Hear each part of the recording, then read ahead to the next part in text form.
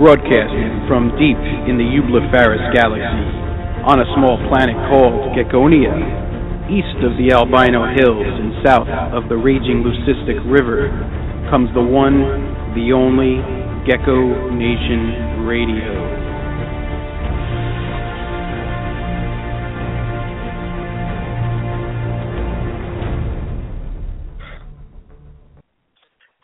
The one, the only, folks.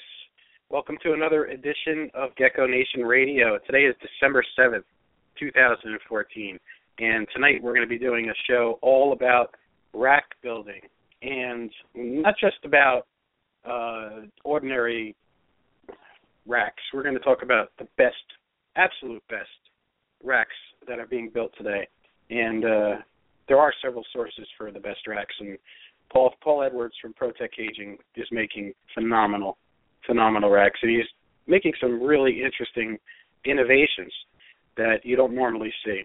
So I'm proud to have him on the show tonight, and let's go ahead and grab our co-host, Mr. Tim Walton from Slice of the Jungle. Tim, you are live on Gecko Nation Radio.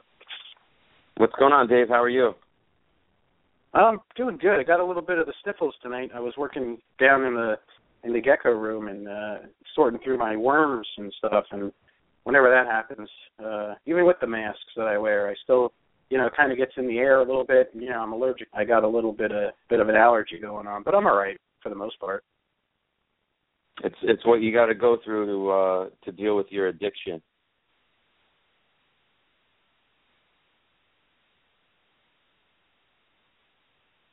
Are you there? Did I lose you? Yeah, no, I'm here. The button hit the mute for some reason. I was saying, we suffer for our animals, and it's like, some of us suffer more than others. Those of us that have this allergy to insects and worms and roaches, we really have a tough time with this. I have just bought not too long ago a $400 air filtration system. It works pretty good, but when you have the bad allergy, it's it only does so much. So, but I don't know. I guess it's the struggle that is the experience. So it wouldn't be worth it if it was easy, I think, right? Isn't that how life works? I think it's just what we do for our addictions. Yeah, I know. Well, it is what it is. How's everything going with you?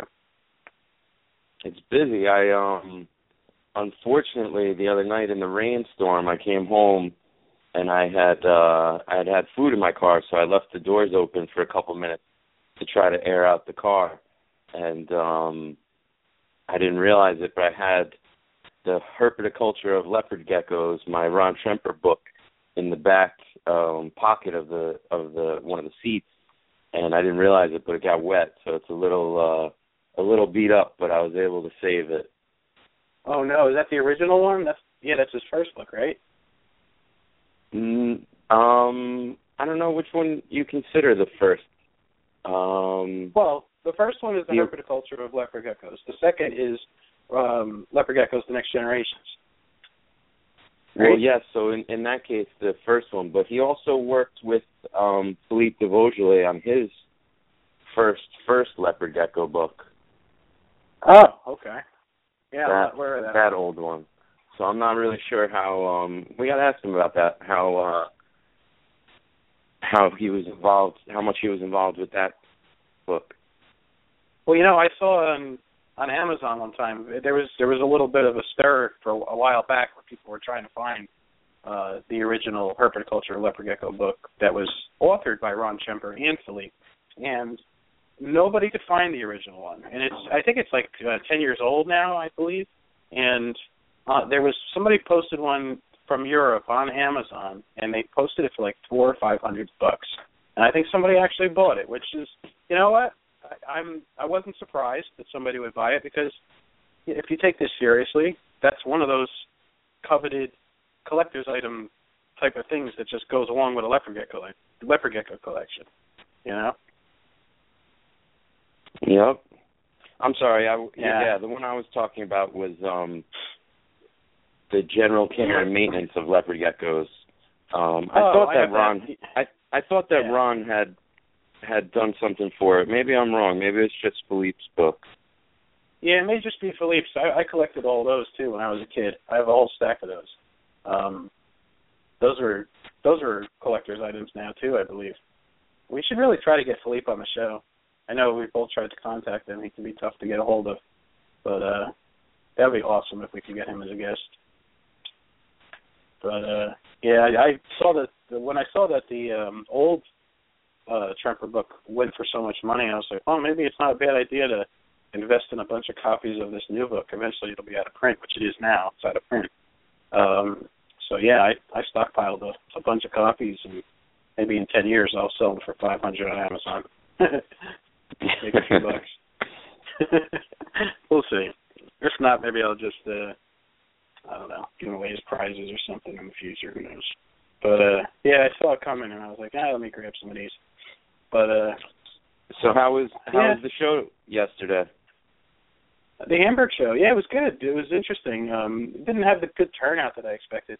Yeah, Hamburg kind of hard. It's a hard show to predict.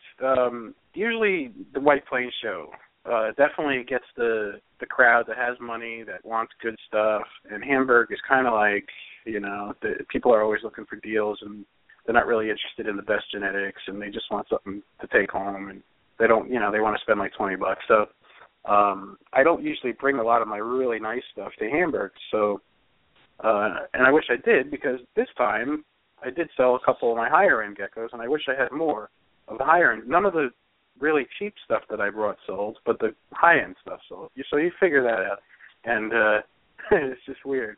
But in New York, it's more steady and more predictable. I kind of know what I'm going to come home with, and it's easier to calculate. But it was a good show. It rained, so it wasn't super hot in there, and usually it's in the summertime it's just like 115 degrees. I mean, there's no air conditioning, and it's all body heat, and perfect environment for somebody with claustrophobia and and just gets nervous in crowds like I do. Yeah, it's crazy. But we had a good time. With the popularity of that show, I'm surprised they haven't upgraded the venue. I know, right? It could be so much better and different. But you know what? I was talking to the promoter, and she was like, people in the past we thought about doing that. And I think she said she even tried it once. But people are so used to where it is. I mean, it's been at that same building all these years, and it kind of threw everybody off when they tried to move it. And I think they have a good deal going with the people that run the building and everything. And it's just like, just put some air conditioning there already. Yeah. How much money do they save not splurging for air conditioning? Yeah, really. But you know what? It would make the show so much more comfortable, especially for us vendors that gotta, be there all day. And I mean, I still like the show. It's a half hour from my house. Hey, shout out to Gerard. Got to meet Gerard Gary from Facebook buddy. Picked up a gecko that I had waiting for him. And saw a few other people, too, that we normally see in the group and on Facebook. So, what's up, Gerard? Thanks for tuning in tonight.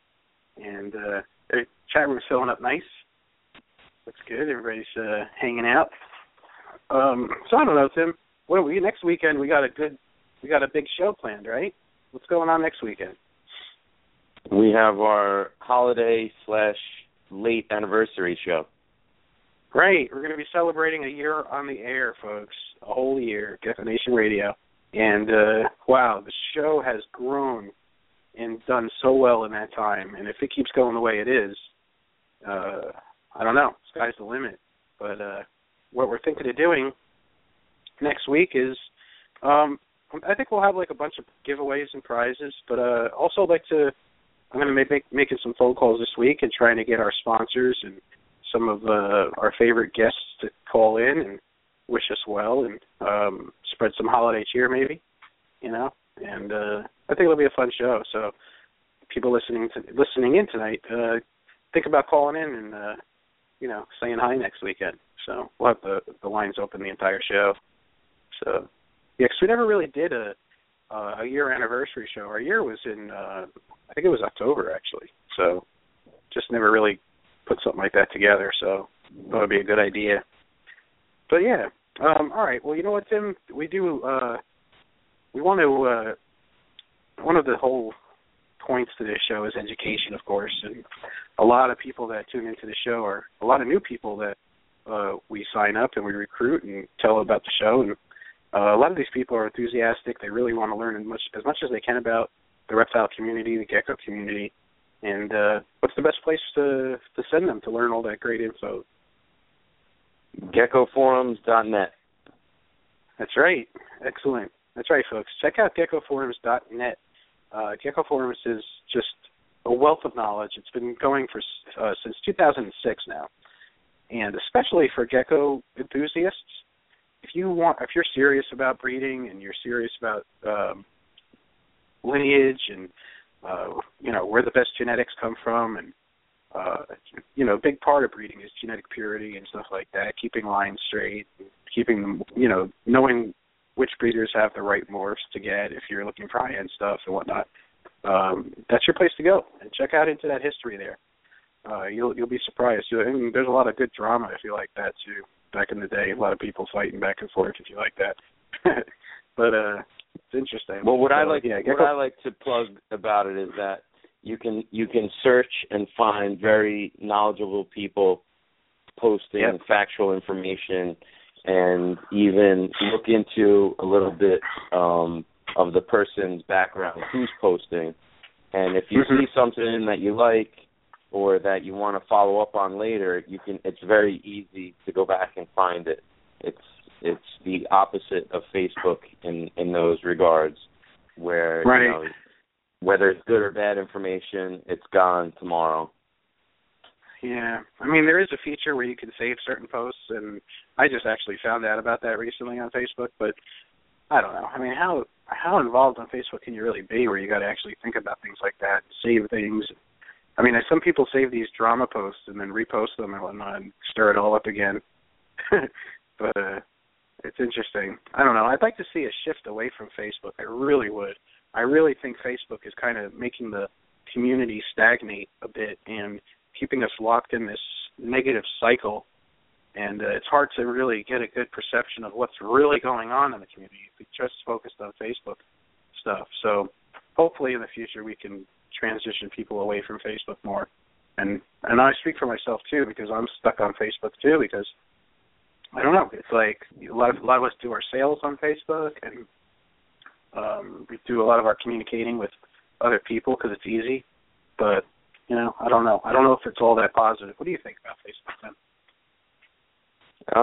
I think it's got its good points and its bad points, but in terms of for newcomers that really want to learn and get involved and learn get off on the right foot, there's nothing better than getting on the forums and finding that good information out and not having to worry about who is responding to them and how knowledgeable those people are that are responding. Mm-hmm. Yeah, that's a good point. Well, another thing, folks, Gecko Nation Radio would not be possible without our amazing sponsors, and our sponsor products are sincere. These people are the best at what they do. And one of the things with Gecko Nation Radio is we try to advise you on the best breeders, the best products to use, the safest stuff, of course. And these plugs you're about to hear are no exception. Check them out and patronize them and mention Gecko Nation Radio. They'll hook you up. Gecko Nation Radio is a David Fine Geckos creation and production. You can visit the show's Facebook page at Gecko Nation Radio. I also have a great family-friendly group on Facebook called Gecko Nation. Apply for membership today. Gecko Nation Radio is sponsored by Reptiles Express is the absolute best live animal shipping company with great low rates. Debbie is the queen of customer service and will make sure your precious cargo gets to where it needs to. They also have a wide array of shipping supplies from deli cups, snake bags, heat packs, and more. Visit reptilesexpress.com and become a member today. Longhorn Geckos is a father and son collaboration. Daryl and Cade Burton specialize in the best Super Tangelos, Pastel Raptors, White and Yellows, and really nice wild types. Follow them on Facebook at Longhorn Geckos and on their new website coming soon. Ohio Gecko is famous for amazing tangerines, snows, and other very unique leopard gecko projects. Thad also has some incredible fat tail morphs available from stingers to starbursts. Visit him online at ohiogecko.com and at expos in the Northeast. He is also the owner of geckoforums.net. Dale's Bearded Dragons is your one-stop source for any reptile supply products that you may need, from Exoterra, Zoomed, Rapashi, Repcal, Fluker, and much, much more, and all at 20 to 50% cheaper than your local pet store or big chain pet store. They are also the biggest reptile supply distributor at most of the Northeast expos. Contact them directly online at dalesbeardeddragons.com or message me on Facebook and I'll put you in touch with the owner. All right, folks, we are back, and keep in mind, AV Dragons has a standard 5% off coupon code for Gecko Nation reader listeners. The code is GECKO, all in caps. Use it at checkout for their dubia roaches. They have the best dubia around. All right, Tim, what do you say we go ahead and bring on our guest, Mr. Paul Edwards from Protek Aging? Let's bring him on. All right. Paul, you are live on Gecko Nation Radio. Well, thank you very much. I appreciate it. How you guys doing tonight? Thanks. Doing great. Thanks for coming on. Oh, you bet.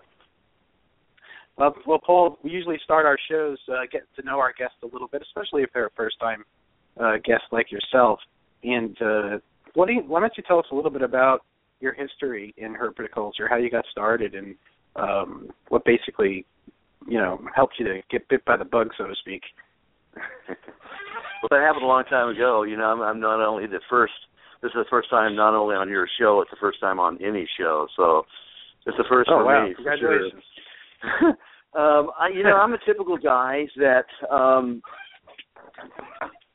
as a kid was really just super, super, super fascinated with animals.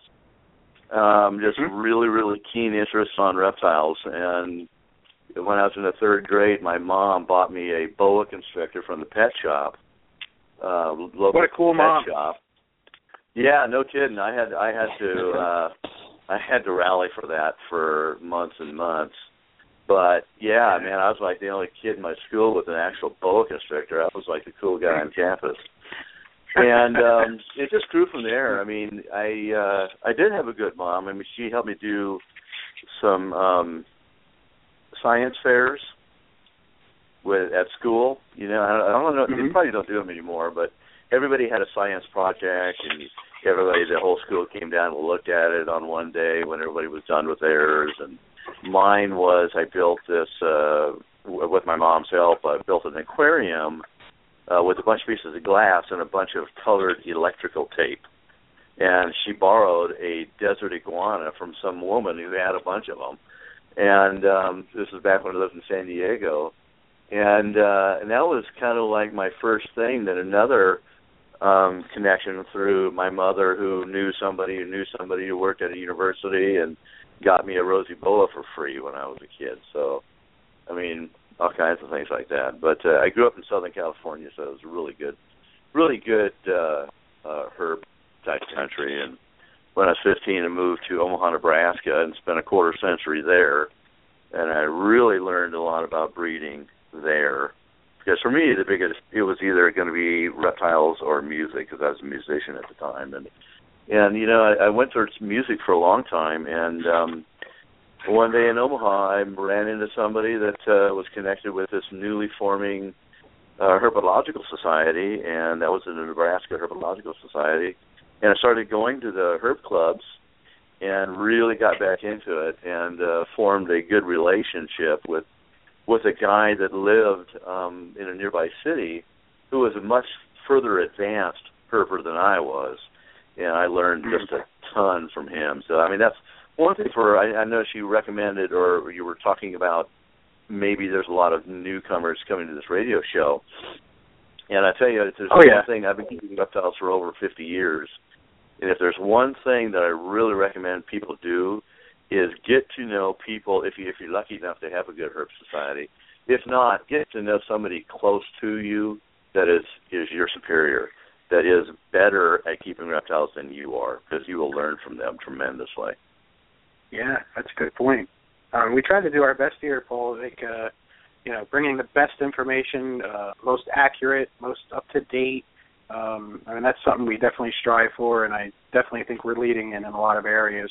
And we want to make a lot of episodes that are kind of like go-to episodes. So people for some topics that may cause some controversy, or for topics that are really important, maybe it's a genetic topic or such. We put together whole episodes just to focus on those things, and I think that's important for the future too.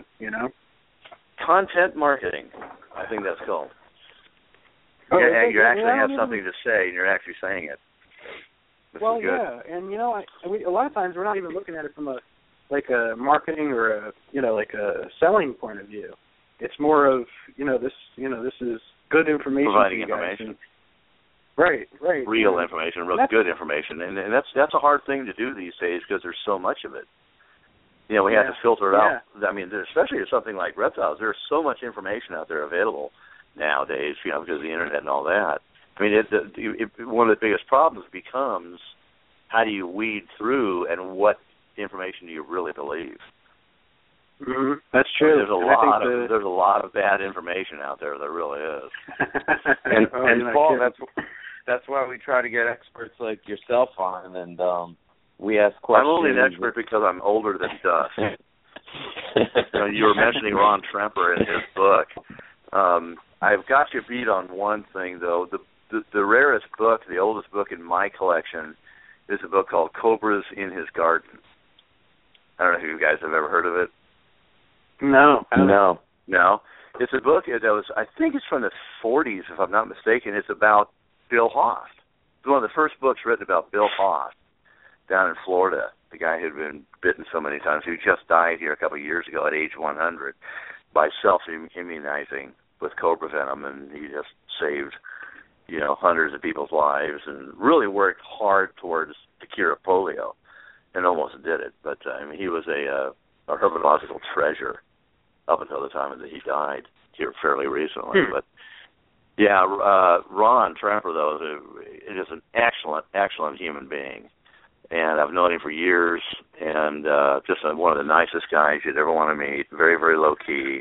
Has a huge operation. He could probably teach you more about breeding large-scale herps on a budget than anybody that you could think of. One of the neatest animals Ron ever introduced, though, was the veiled chameleon. Yep. I mean, he always wasn't a big leopard gecko breeder. I mean, he brought in a lot of neat stuff, and one of them was the veiled chameleon. I remember when they first hit the scene. Oh yeah, big stir when it first hit the scene, man. Like 20 years ago, right? 20. Yeah, about that. Yeah, something like that. Yeah, so I've been remember keeping those reptiles for a long, long, long time. I've been keeping reptiles for almost 50 years. Mm-hmm. And I just as much into the cage building and as the animals. Quite frankly, I've got a real passion for it. I always have. I was one of those kids that, if you're driving along the road with your mom and you saw an old refrigerator by the side of the road, you immediately looked and thought, wow, that'd be a cool size for a cage. So that's kind of, right. You see a box or some old cabinets laying around and say, oh, man, I could turn that into a cage easily. That'd be a great size for a cage, stuff like that. And now so we get excited over Rubbermaid and Sterilite tubs now. Oh, right? Usually, you go walk into a Target or a Walmart and you go right straight to the tub section. But I've advanced since then, and now we get tubs that are actually made for reptiles, which is kind of cool. So that's the tubs we use now. Like mainly we use Vision tubs. Oh, Vision tubs, yeah, they're really popular. Vision tubs are good because they got a handle on them. Yeah, they're sturdy, right? They're really thick plastic. They really are. They're, I think, like 25% more, or like 25% thicker, and they're really good tubs. Like I said, I didn't really dawn on me until I was using another, the CB70 tubs, and all of a sudden I switched to V70 with that really nice handle on the front of it on the short side of the box. And, man, that makes a huge difference. It really does. I had no idea how much of a difference that would make until I started using it. The only problem with Vision is for the hatchlings, for terrestrial hatchlings, we use the Vision V18s. and they're a little narrow. And when you set it side by side with the Freedom Breeder hatchling tub, the Freedom Breeder is built like a brick, what house, and it really kind of blows the V18 away. But there's a lot of tubs that we're really kind of selecting for, and we don't build racks around sterilite tubs anymore, hardly at all, because the tub sizes vary so much. It's really hard to make a rack for those tubs because a lot of the tubs don't fit, or might fit in a certain hole, may not fit in another hole. You understand what I mean? And then they change it in a couple of years too. Yeah, and then they change on you. And so if that's the case, then you really are kind of screwed, blued, and tattooed. Well, I mean, the rack building business has grown by leaps and bounds, even in the last decade. You would think, though, that they would make specific sizes specifically for the rack building manufacturers. Do you think they're doing that? I don't know how big it really is. You're comparing it to things like the jeans industry or the dog food industry. It's not very big. But when you look at it, there are several companies like Vision and Freedom Breeder that are making tubs that are just for reptiles. And yes, they do cost more, but yes, they're a lot better. And they'll last you a lot longer, and you're going to be a lot happier with them. So it's one of those kind of decisions that everybody kind of individually has to make. Do I want to spend a little extra money to have that quality, and is that really and truly worth it? And, for my money, I've always found that the more money I could spend on something, the better it's going to be. Of course. I read something in Reader's Digest a long time ago, and it said, don't be afraid of spending too much for a thing. Be very afraid of spending too little for a thing, whatever that thing happens to be, because if you spend too much money for it, you will have wasted a little bit of money, but money can be made up pretty fast. What you're getting, though, will do what you wanted it to do.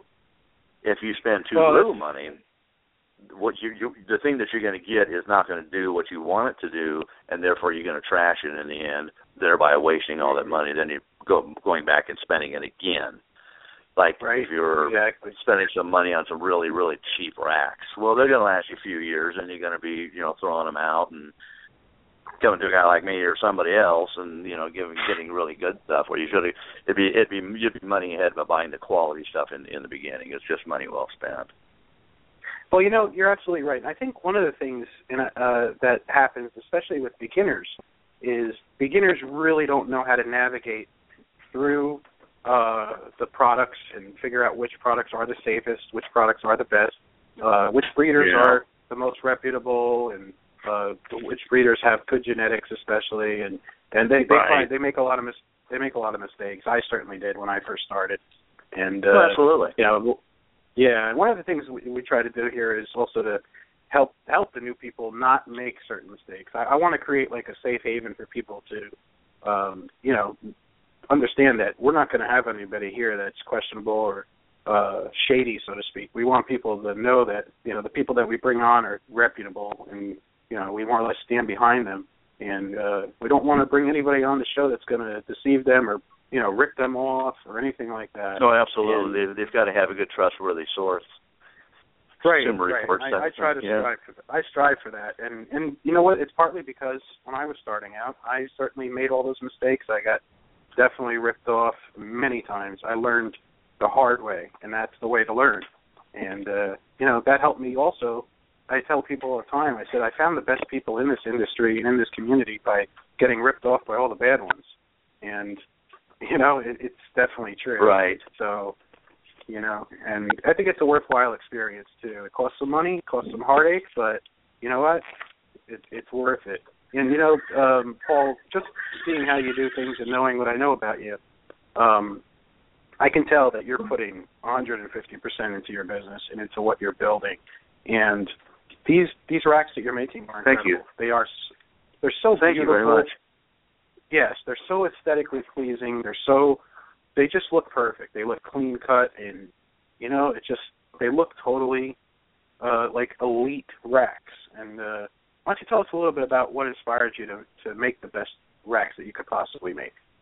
Well, I am not motivated by money. But when I say that, I don't mean for everybody to try and jump in my pocket, but making money does not get me out of bed in the morning.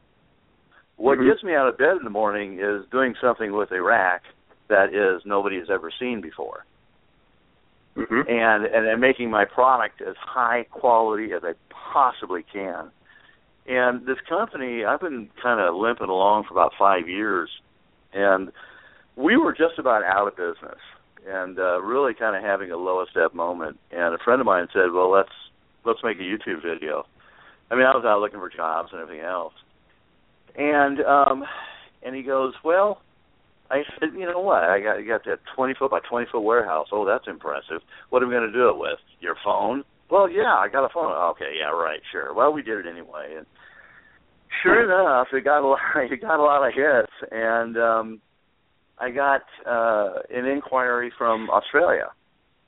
So we put the deal together, and all of a sudden they advanced me a bunch of money, and I got to rebuild my shop, and I built a bunch of jigs just to get the products absolutely perfectly square. And I mean, just all kinds of tools that I needed, machinery that I needed, and everything else. And so we have been rolling like crazy here in the last year or so. We just put the largest order that we've ever had out the door, which was enough product to fill up a 40-foot shipping container. And that is right now, as we speak, somewhere between the United States of America and Australia on the sea. And so I've given them the full distribution rights to the entirety of Australia. And now we've got somebody in Europe that wants to be our distributor over there. And things are just really rocking. And that's been the biggest joy to me, is seeing the product. And I got a guy that is just absolutely horrible employee. But this guy is so good at building my products. It's just phenomenal. And we've done some things that I stupidly said, yes, we can do that, without really knowing what it goes into doing it. But in the end, it makes for a very, very good product. They wanted all the heat strips that were normally sandwiched inside the material, because I'll tell you about the material in a minute. It's hollow. They want them all removable, which we really had to completely re-engineer the product. But it's really cool because, let's say 5-10 years from now, you have a shelf go out. Well, instead of having to just live with it, all you got to do is pull off the patch on the side of the rack, unplug your with this little handy little plug into each level, pull it out, pull the new one in, put the new one in, plug it back in, put the patch on, you're back in business. And there's all kinds of neat little things like that, and the product has just taken a huge leap forward.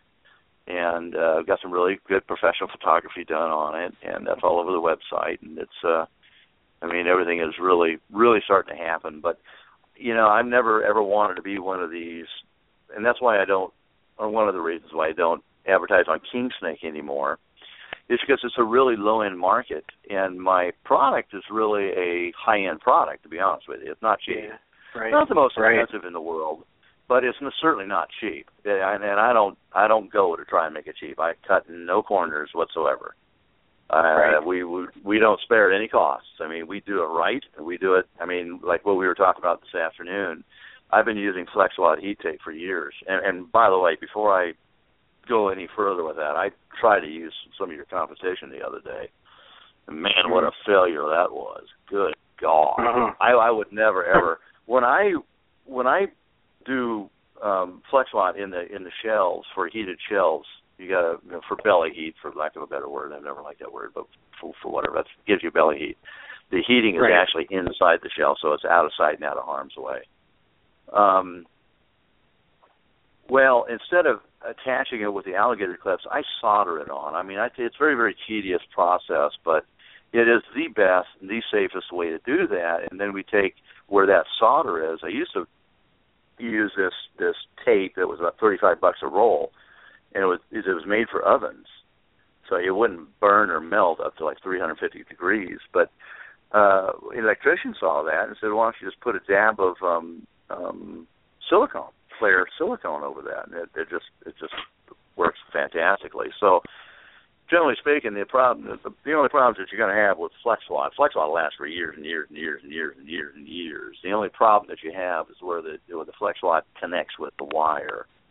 And I think FlexWatt, and you could correct me if I'm wrong, FlexWatt would recommend that you solder.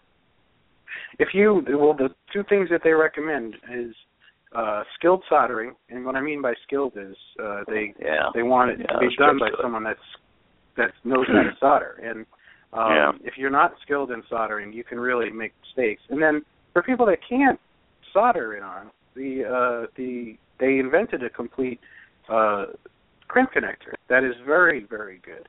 And unfortunately, no one uses it, but Well, unfortunately, the correct way to use it is to use the FlexWatt crimp tool, which costs about $75, and a lot of people can't justify that expense, so they wind up making their connections with vice grips and lineman pliers and God knows what else, and they don't make their connections correctly, and then they have all different varying degrees of results with it. And over the years, they've blamed the product for that when it's really their fault because they're not using the proper tools. And in the long run, when you burn down a rack of animals or part of your house or collection, how much does that $70 tool really cost?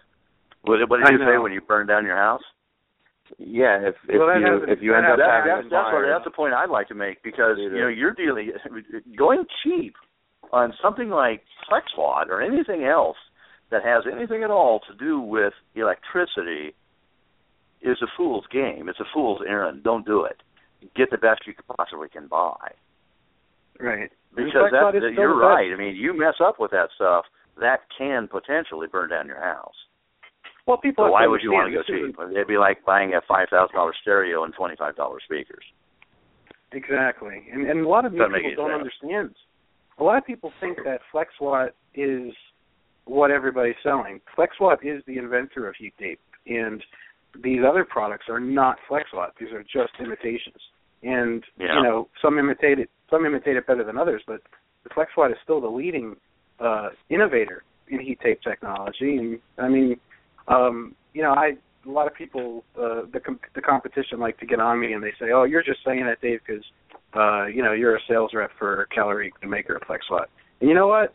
I'm saying that because I've been using FlexWatt for 20 years, and FlexWatt built the reptile industry. If it wasn't for FlexWatt, there would be no big breeders anywhere. And for anybody to just abandon that product that got us all this way and not stand behind it, I question that a lot, and that's what made me.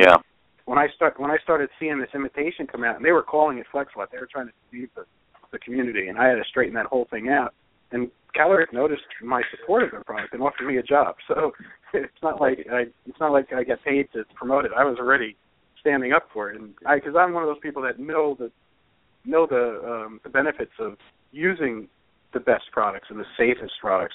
And I don't want to take chances with my collection. I want to know. Not an area you want to scrimp out. Yeah, I want to know how this product's made. How many certifications does it have? Is it being made with quality components? I want to know this. Is it UL listed? Right. I mean, in FlexWatt, Calorique's products is the only manufacturer in the world with a UL listing. The UR stamp is something the imitations get, and FlexWatt also has that too. But it's the UL listing in housing and construction applications, and our product is the same quality that is. That product is rated as a 20-year warranty. So, in the reptile community, we only get a 5-year warranty because there is no set standard yet. But still, it's good. It's the same product. I've never had any go out. Have you? No. I have old FlexWatt going back like 15 years and even longer, and it still works. Yeah, I haven't plugged it in a while because I've upgraded my racks, but every once in a while I do, and it's still fine. It looks like it was made. I mean, it looks like it's the same. It hasn't discolored. It hasn't warped or anything. Yeah, it's the same. I'm sure there's examples of it that's still being used 20, 25 years. How long has it been out on the market? 30? It was invented in Massachusetts. FlexWatt invented heat tape in Massachusetts I believe it was 32 years ago. So there's probably some that's still working from 32 years ago.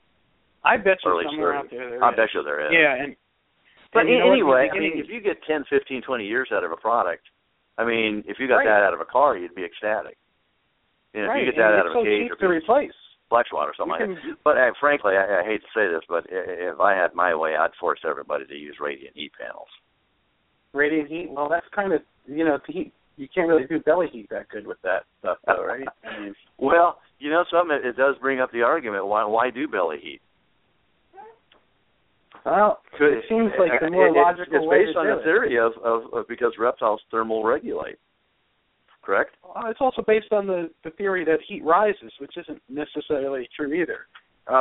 Heat emanates, and, you know, it can emanate out to the sides and up and down. True. Yeah, you're right. True. I mean, true. Yeah, no, I've had people guess... that requested to heat up the back, which we used to do a lot more than we do now. And we do it heated in the shells because everybody wants that. But, you know, quite frankly, I know people who won't have it in the shells because they have, you know, ball pythons that lay their eggs on it sometimes, and once in a while they'll lose a clutch because of it. But, you know, the whole, I'm just really always into questioning the status quo. And sometimes Philip devotionally pretty much said, you know, thermal regulation is where it's at, and that's what reptiles do.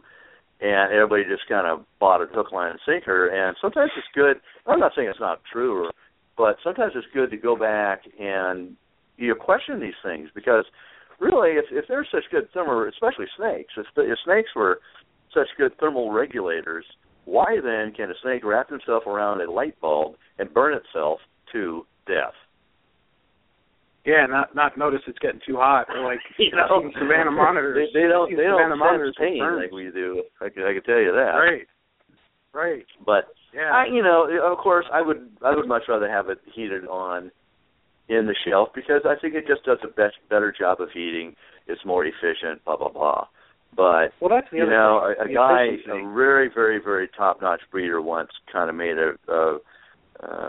an offhand remark one time. I think I'm the only one that caught it that was there.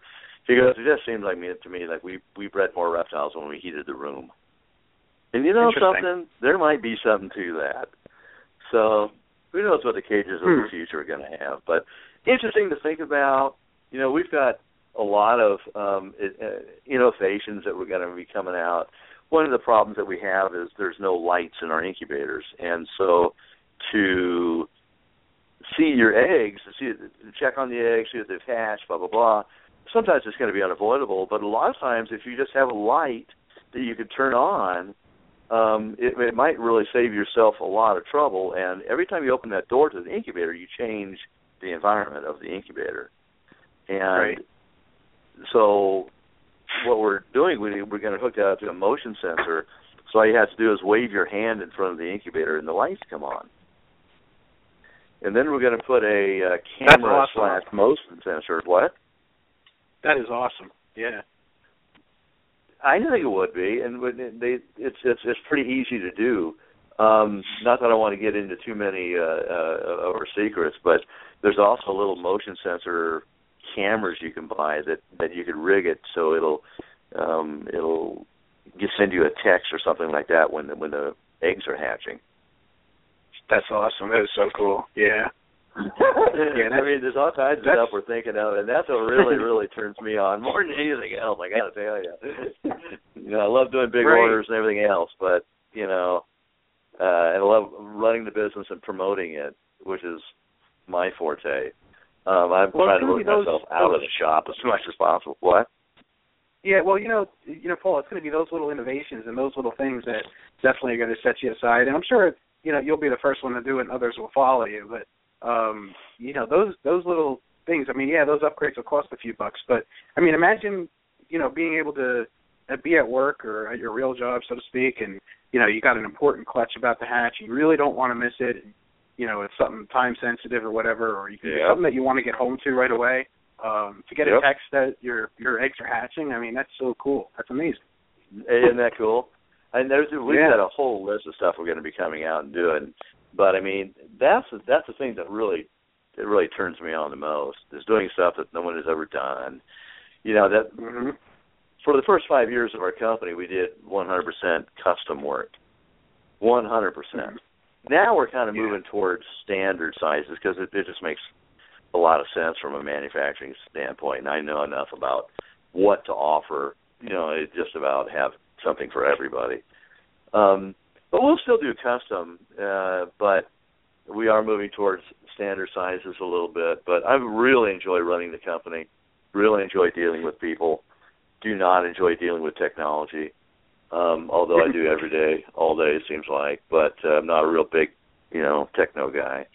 But, yeah, you're going to start seeing our company a lot. We're redesigning the website. We're going to be going through a complete overhaul of the website, starting from the ground up, with the good photography, and we're going to have a really nice YouTube channel. I think we're going to invest some money in some recording equipment and some video recording, lights and umbrellas and all that kind of stuff to make some good YouTube videos. Awesome. Because, quite frankly, it's all about videos these days.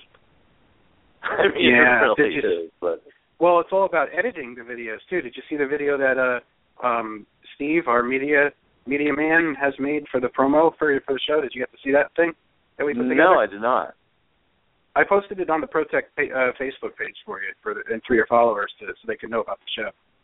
He did a really nice promo video. We do a promo video just about for every guest that comes on the show. He spends a lot of time I saw it on the Facebook page today, but I guess I didn't see the video. Oh, yeah. I asked the guys, how the heck did that get there? Well, they put it there.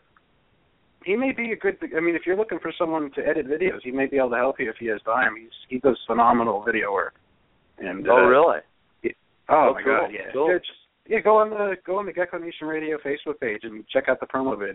The way the scenes transition, and it's just like it's a slideshow on steroids, but the way he does it is just, it's seamless. Nice. seamless. And he's in I the love that kind of production work. I really do. It's just, there's so much. I mean, and I'm seeing this all happen in front of my eyes, and I've wanted it to happen for so many years. It's good. It's good to see. It really is. But our company's making leaps and bounds with that sort of thing, and that's kind of the wave of the future. Because the biggest problem that I have, quite frankly, is we make world-class cages, racks, and incubators. And the biggest problem I have is getting the word out there, because advertising costs money. We're just got done, and we're not quite done with building our infrastructure. I need to move this thing into a warehouse. I'm not in a warehouse yet. I've got a big old huge garage here, but, I mean, it's nowhere near big enough. And, it all costs money, and we're going to be moving to a warehouse, and there's one piece of equipment I need to get. It's a adhesive dispenser. It's about $5,000, and we'll be doing some more jigs, and we'll be ready to roll some big time production. Now it's like, we can only build like 1 or 2 or 3 orders at a time, so we need to expand and build that infrastructure a bit. But the product, for the very limited amount of people who have stumbled onto it, this is probably the most sellable product out there. And I've been studying this for a long time. And, when I go back to, for example, all the reptiles magazines that I have since they started, and I'm looking at all these old ads from all these cage companies that came and went, and just about every single time you can look at that and say, why did that company fail? And it's almost inevitably, and there's probably other mitigating circumstances, but in almost every case, there's something funny about the way the product looks. And I know form follows function, but on the same token, if a product is not sellable, then you're not going to do well. And my product is, in my opinion, anyway, very, very professional looking. And, oh my God, it's among the best. Yeah, thank you very much. It's just, I think I've got a winner because it's a good looking product, let alone the fact that it's just phenomenal. I mean, everything is built into these products that we could think of after 50 years of keeping reptiles. And interestingly enough, a lot of my better ideas have not come from me. They've come from my customers, but which I guess is a good thing. But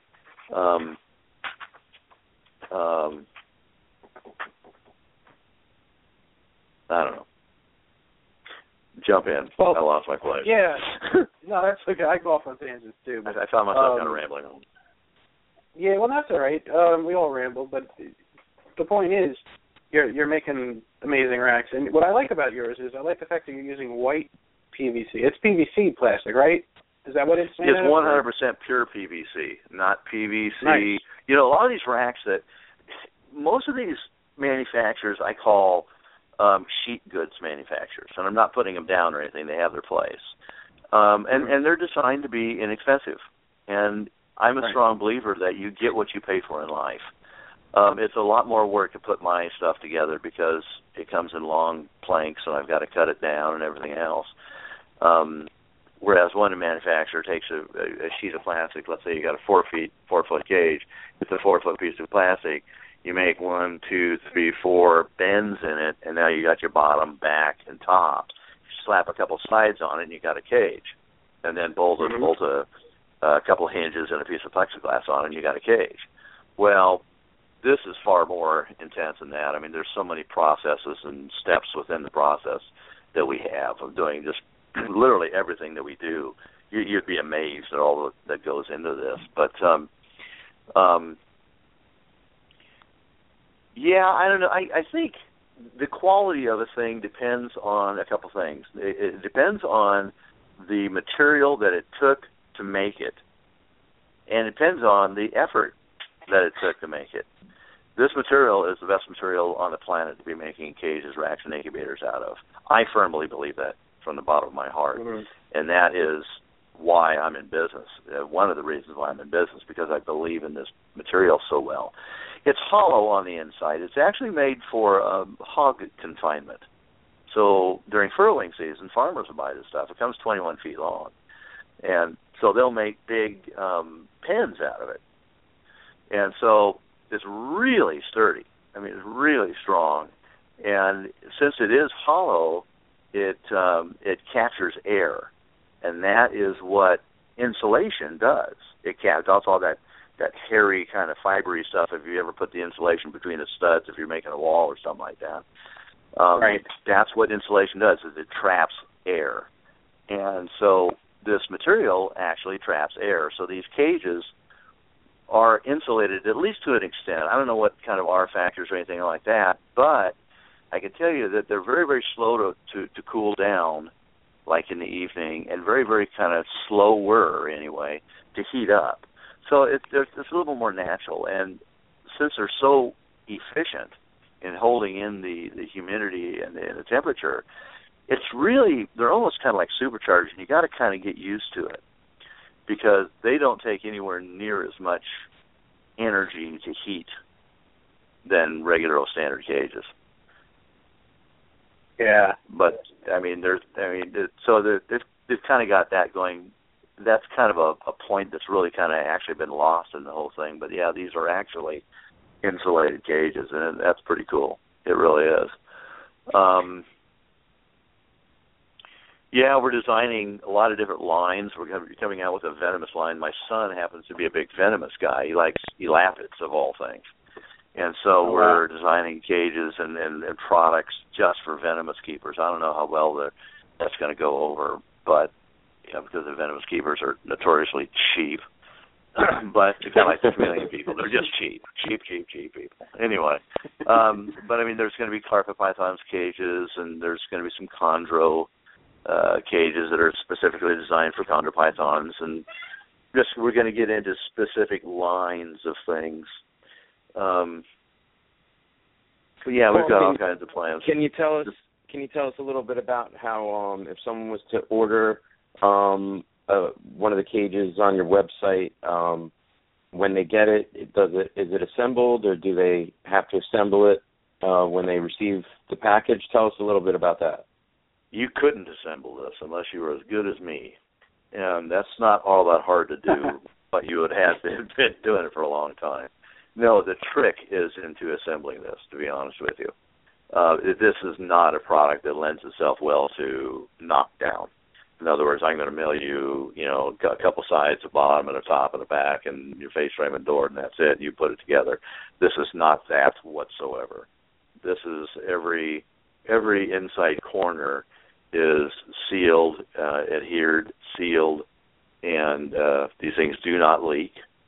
And so we go through great effort to put these together and make sure they're put together perfectly. Unless you had a really, really nice jig to do this in, it would look horrible by the time you got it done. So, no, everything comes fully assembled. All you have to do is plug in. We'll do the thermostats for you if you want us to, or most people have their own thermostats. They're going to do that someplace else. But we're coming out with a line of mounts for all the different thermostats. So they'll mount on top of the cage or rack in front. So you got at a glance. You can tell all the cages and racks come with a probe, and incubators come with a probe port.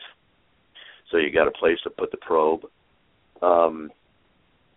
And so, no, everything comes ready to really plug and play, if you will. Plug it in, put your animals in, and you're ready to go. As long as you have a thermostat, you absolutely, definitely, 100% need a thermostat. Okay, and then also in terms of the tubs, we talked earlier a little bit about the tubs. Do all your cages come with tubs, or is that an option that the customer could purchase on their own? Yeah, it could be done either way. You're talking about racks, not cages.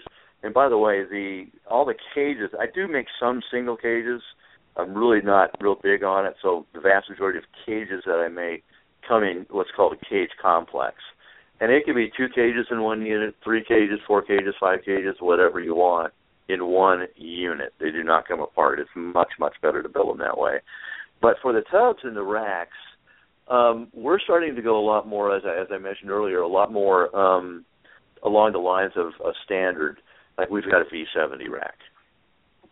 And it houses 11 V70 tubs, and it comes with the tubs. The price with the tubs. Or let's say you have a bunch of them and you want to do the CB70 instead of the V70. That's fine. We can do just the rack. It doesn't matter at all. One of the reasons we like to have the tubs here, and we insist on having at least one tub of the shipment that you're going to be getting them from, by the way.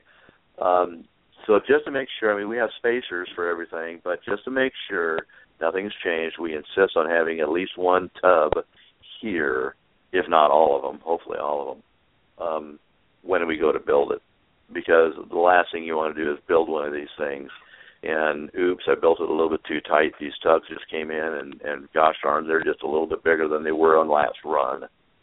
Because they're building molds, and they have several different molds, and they're supposed to be the exact same, but they're not always.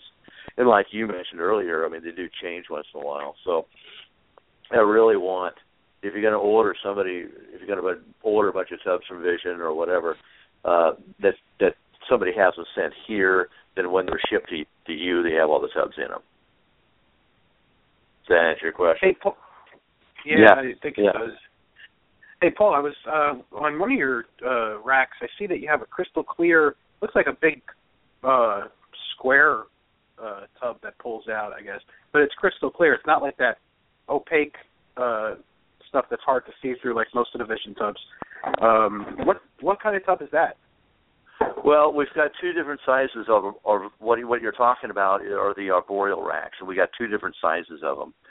And there's the hatchling one, which is short side out, which I love. God, I wish I had one right now. As a matter of fact, I just got some leucistic Amazon tree boas. But at any rate, I digress. The one you're talking about is for the medium size. It'll handle, medium-sized chondros, emeralds, Amazons, stuff like that.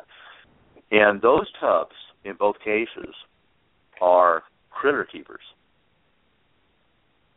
Oh, okay. Are you familiar with critter keepers? Absolutely, yeah. They're in just about every pet shop. Right. Yeah. Okay. They're not real expensive. They're not real good. They're not, polycarbonate good by any stretch of the imagination, but polycarbonate boxes are the best. They're quite pricey. And I've built many racks around, for people who come to me and say, hey, I want to use this polycarbonate tub. Build me a rack around it. No problem. Just send me one or send me the batch of them so when we're done we can photograph it with the tubs in. Just for the sake of cost, these critter keepers aren't bad, and they're easily replaceable. They don't seem to change all that much.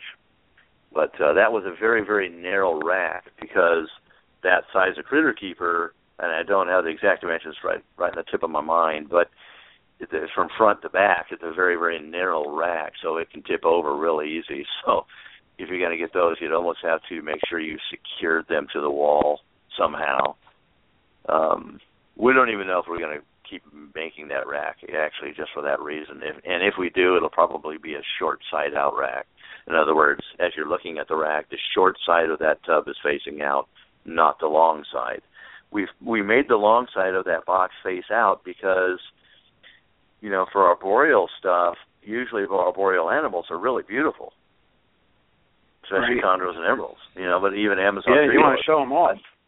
Exactly. They're really more of a display stuff, whereas, you got a rack full of, het ball pythons. Who wants to display those? Who cares? And that's where some of the LED lighting things that are, or a bunch of leopard geckos, who cares, what they look like. But, if you've got a bunch of green tree pythons or something like that, you really want to display those well. And it's one of the kind of a hybrid between a cage and a rack that we're going to be building. We want to build racks that are, at least arboreal racks that are lighted. So you don't have to, it actually is a rack, but it is a lighted rack. And that's it's a shame, though, that, we can't get these vision tubs in crystal clear plastics. Yeah, I know, it really is. It really is, because I love clear plastic tubs. I never envisioned myself having a collection of being able to walk in and do nothing but racks. I like walking in. I'm an old arboreal guy. I like walking in and looking at and being able to stand there and look at my animals. So I'm a big advocate of cages over racks. However, I am a realist. A lot of my customers are buying racks from me. So but I'm a big. I know as a leopard gecko breeder, you probably don't have one cage with leopard geckos in it, do you? Well, not anymore, because I'm breeding so many. I have to, for efficiency, it's all racks. But yeah, I would. Yeah, you got to have racks. Yeah, but, I would like to be able to see inside each tub, though. Without having to pull it open all the time. I'd like. Well, what kind of tubs do you guys use? Well, a lot of people that buy professional racks, they come with visions, or they have to buy the vision tubs. I build my own racks, and I buy Sterilite 28 quarts from Target for my breeder racks and stuff. Uh-huh. But they're not. You can't see through them. They're very, it's like. So you're the kind of guy like me is trying to change. I want to evolve. Yeah, I want to. You just haven't evolved yet, David. We're gonna have to get you involved here. But I tell you, a really cool tub is the Vision V35. Man, that's a cool tub. Have you ever used that for leopard geckos? No. What is it? What is that like? I would think it'd be perfect. It's 20 by 15 by 6. Okay. Yeah. Don't quote me on 6. It's actually 5 3/4 or something. But I mean, I've got my baby bloods. I've got baby raise up bloods, carpets, all kinds of stuff in them, and God, I think for leopard geckos it'd be perfect. For a lot of leopard gecko breeders, use a lot of the old Rubbermaid 28 quart tubs. Yeah, that's pretty much what I'm doing. Hey, is that right? Hey, Paul, do you want to stick with us for a little longer? If we take a quick break, come back for a few more questions afterwards. Yeah, it'd be fine if we're not boring everybody to death. No, we're not. It's an excellent show. Let's take a quick sponsor break, and we'll be right back. Hang in there, folks, for more talk with Paul from Protek. All right, cool. Gecko Nation Radio is a David Fine Geckos creation and production. You can visit the show's Facebook page at Gecko Nation Radio. I also have a great family-friendly group on Facebook called Gecko Nation. Apply for membership today. Gecko Nation Radio is sponsored by Gecko Boa Reptiles, is your source for the highest quality leopard gecko morphs and wild types, from white and yellows to radars, amazing tremper morphs, and rare subspecies. John is a world-class breeder and extremely knowledgeable. If you're looking for something truly special in geckos, contact John Scarborough at geckoboa.com and on Facebook. Rainbow mealworms is the largest worm grower in the world and selling to the public since 1956. If you need the highest quality mealworms, superworms, and crickets for your pets, contact them at www.rainbowmealworms.net. Ron Tremper is the biggest contributor to leopard gecko morph making, known worldwide for his amazing examples of living art. You can now download his Leopard Gecko Care app, his Morph Encyclopedia app called Leopard Gecko Pro, and visit his site, leopardgecko.com, to see where morphs are made. Supreme Gecko is a great source for crested geckos, day geckos, and other species, including micro geckos. Wally Kern is a top-notch breeder and gecko enthusiast. Visit supremegecko.com for his available animals and supplies. abdragons.com is your source for the highest quality dubia roaches. Whether you're starting a colony of your own or just need feeders for your insect-eating herps, abdragons.com can't be beat in quality or price. They are also a huge distributor of FlexWatt reptile heat tape and have very competitive pricing. Check out abdragons.com online and on Facebook.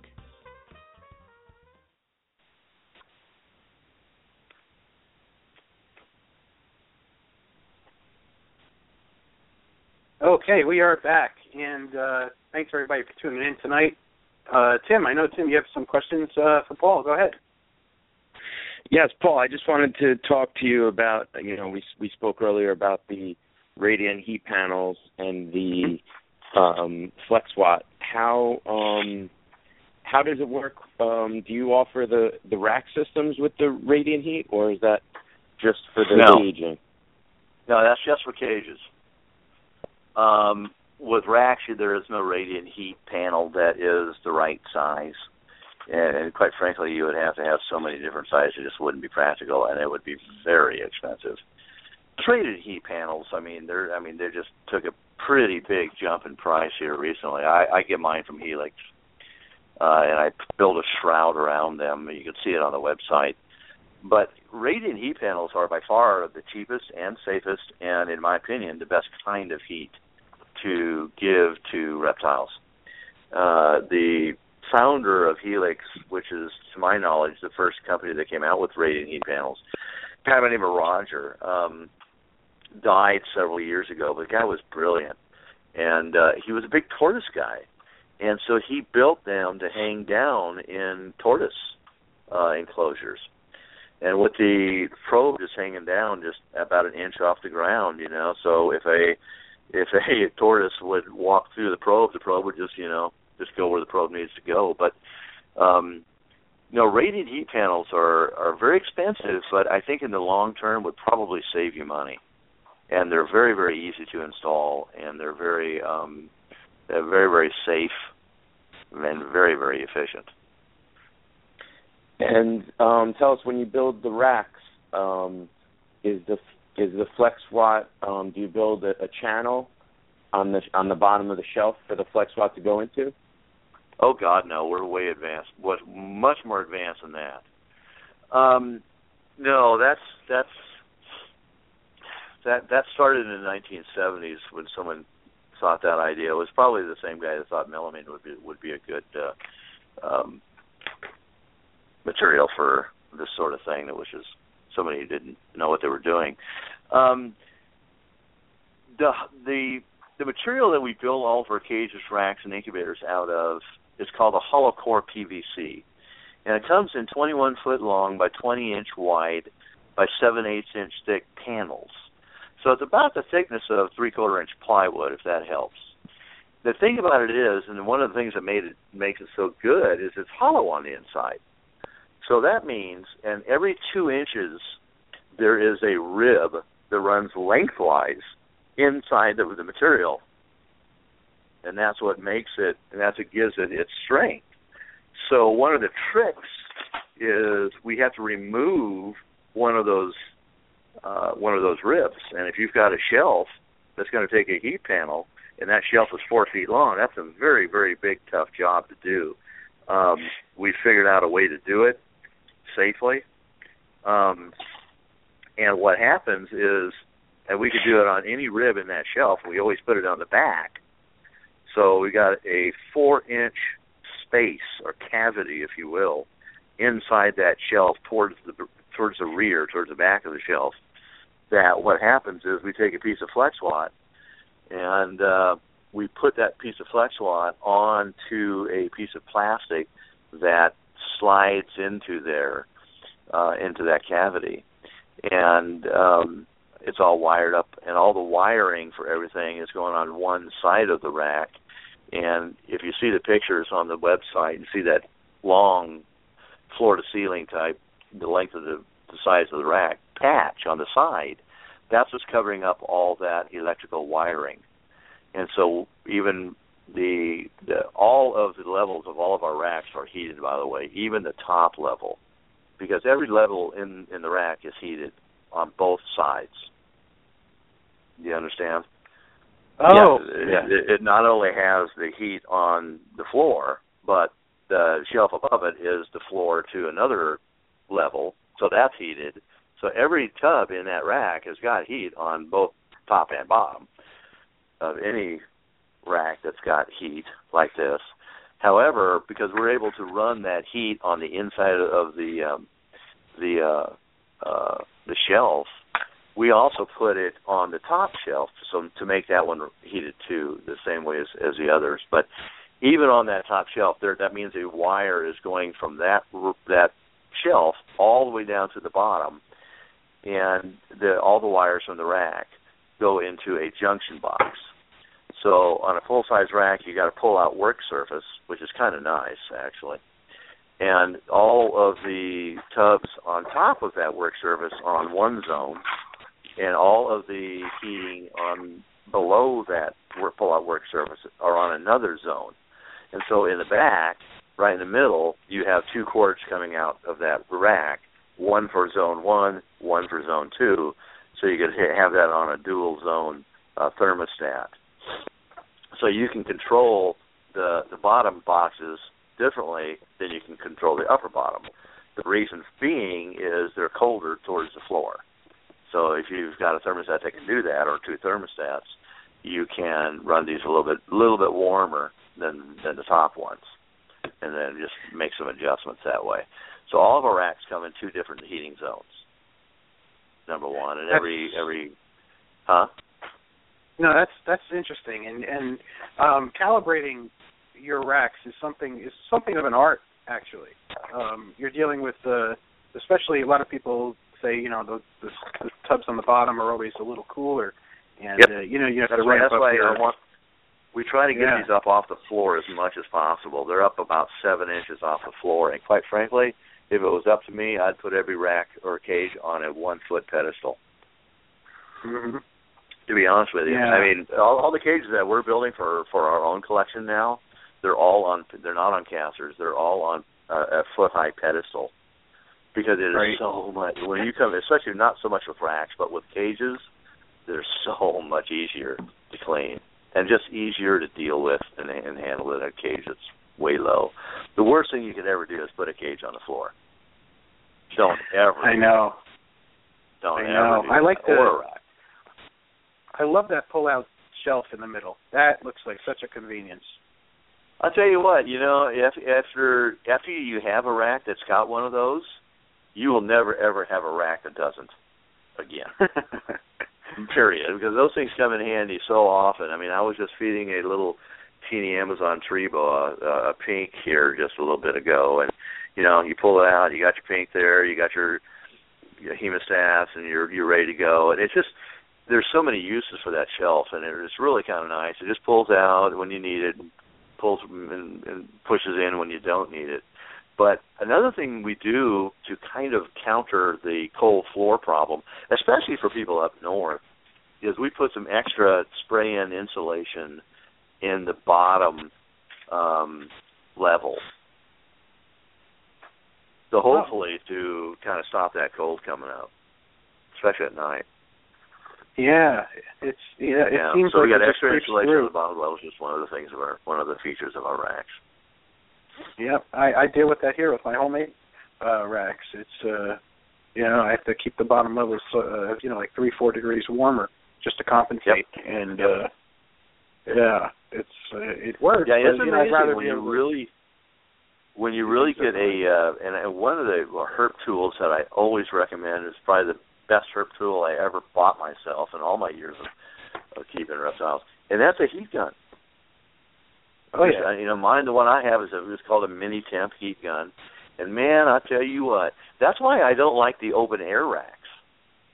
I'm not going to mention any name companies, but they're made out of metal, and you know, you slide them in, and they've got, you know, they're going over a full screen metal top. Well, yep. I've built racks. I've had racks like that made from those companies, and I've actually built racks out of this material that only use the shelves, and in the corners of the shelves I drilled holes and had what's called all thread rod, and it's no sides, no back. And I tell you what, the temperatures not only varied from the floor to the ceiling, but they also varied from left and right and front to back. Yeah, there's too much escape. In a not a good way. Right. I know. You know what I mean? You know what I'm saying? Absolutely. They look great, but as far as efficiency and keeping the heat insulated and inside, it's just like the heat can go everywhere. It can just escape from all different angles. Oh, God, yeah, very, very inefficient. I mean, right. You know, if you've got a lot of cages and racks in a room, your electric bill can be pretty high. And you want to do everything you can to minimize that. But, you know, just for the consistency for the animals, these racks are far superior. And there's a guy that's got a whole, I mean, well over $100,000 worth of racks in his herp room that are made out of this material. He made them from a different company, but he says, I swear to God, my breeding success is a lot better in these kinds of racks than in the open air kind of racks. They really are. So that's why I kind of went back to putting sides and backs on my racks. Well, I mean, that's part of innovating a product. I mean, there is science behind it. There's, you know, trial and error, and you know, just getting it just right, and that's important. Well, one thing is true. You are using the most energy efficient heat tape, of course, and you know, FlexLot. If you guys, I encourage anybody out there to do their own testing on these different heat tapes. Energy efficiency is something, you know, that's important because, I mean, some of these products will just wreck your electric bill up like crazy, especially if you got a bunch of racks and you're using the cheap heat tape. You know, that's just going to, oh, my God, I don't know. Your you know, if electric you're just starting and you just have a little bit, it's no big deal. But, I mean, if you're into it, you know, and you're heating and lighting with light bulbs, like incandescent light bulbs, I mean, that can really get expensive. I mean, even those ceramic heat emitters can really pull a lot of juice. There's a lot cheaper and better ways to do it, and I might add a lot safer ways to do it. You know, it just gave me a thought. A lot of people that breed bearded dragons, you know, go through a lot of light bulbs, and these light bulbs are made in China. They don't last long, and they're very expensive. You know, you can turn them on one day and they just blow. They last a few months, and some of these bulbs are $50 each.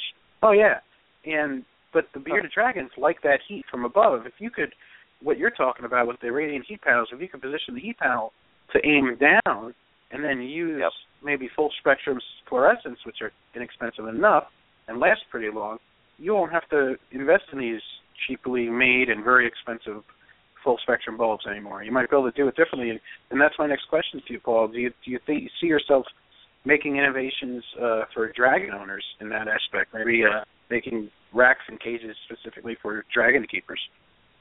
Well, we could. Frankly, I've never thought of that, and I don't know how big the bearded dragon breeding industry really is. I know that sounds like a stupid question, because bearded dragons are everywhere. But if there's three guys that are producing 90% of them, then there's not too much of a market for me, because, you know, heat panels are not cheap. Well, I'm talking about... If I'm not mistaken, off of Helix site, a mini heat panel, like 11 inches by 11 inches, which I use commonly, if I'm not mistaken, it's like $89 now. Okay. If I buy enough of them, last time I bought a whole bunch of them, I got it down to like $60 or something like that. But you got to buy a whole bunch of them to get them down at any kind of price at all. So they are kind of expensive, but you know, there again, I mean, I know that Jeff, the owner of Helix, he was telling me one time somebody came to him and says, "Hey man, do you have any seconds? Anything at all, just sitting around?" He says, "Well, wait a minute, I got a stack of them that have been out back for like 15 years. Let's go check those things." Guess what? They worked. I mean, radiant heat panels are like FlexWatt. They don't ever seem to go out. Very reliable, durable product. I know. It's good stuff. I mean, it's meant to.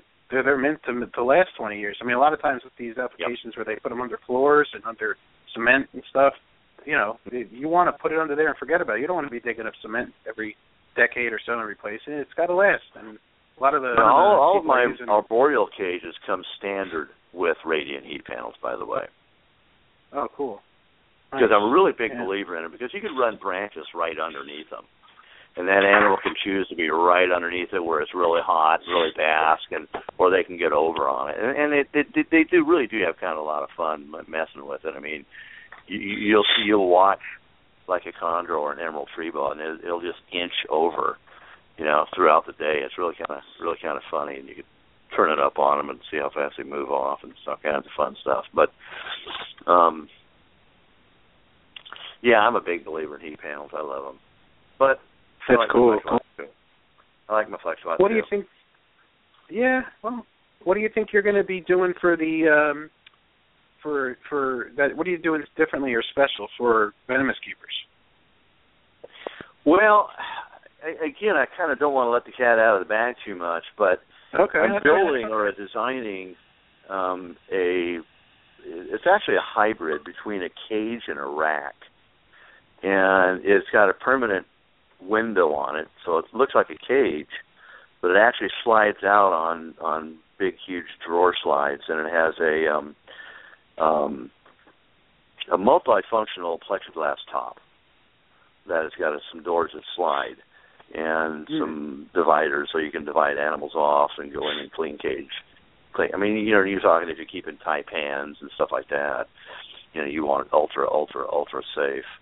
And I haven't built one of these yet. I certainly haven't sold any yet. I don't know how many. I don't know what it's going to be priced. It's not going to be that bad. But, you know, I don't know how many will sell. I just primarily do it because it's really not a money thing. It's really kind of nobody really is making a lot of good housing products for venomous. And there's a lot of venomous keepers out there, believe it or not. Oh, yeah. And there really are. They're really a very, very well-disciplined underground kind of an army, but they're out there. And some of this venomous stuff really sells for some high dollar. Mm-hmm. And we've got a lot of very rare stuff. Huh? Some of them are just absolutely beautiful. Absolutely. Oh, God, some of them are just gorgeous. But I've always been a python and boa guy, but, you know, my son's really into venomous, so I think we're going to be designing a shift box. And I've built several of them, but I'm not real happy with any of the designs. And so we're designing one that you can go from bagging the animal to putting it in a shift box and putting it into the cage, all very, very, very safely. And one system that does the whole thing. And these things can be shipped. They're not going to be so expensive that, you know, you get your animal, you know, so it's a green mamba. You get the mamba in the shift box. You put build a tough wooden box around the shift box. So on the other end, when they get this animal, they're getting it in a shift box. And that they can go from putting it in a bag if they want or putting it right in the cage if they want.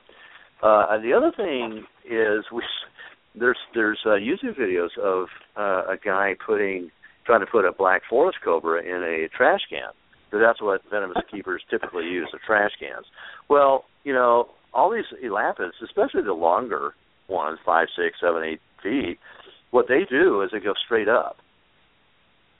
So, I mean, it's a really kind of a funny YouTube video of this guy trying to put this thing in there, and it just keeps on coming up. And so we're going to be making a kind of a cleaning, holding thing to take place of the trash can, where there is 2 doors, a door in the side and a plexiglass door at the top.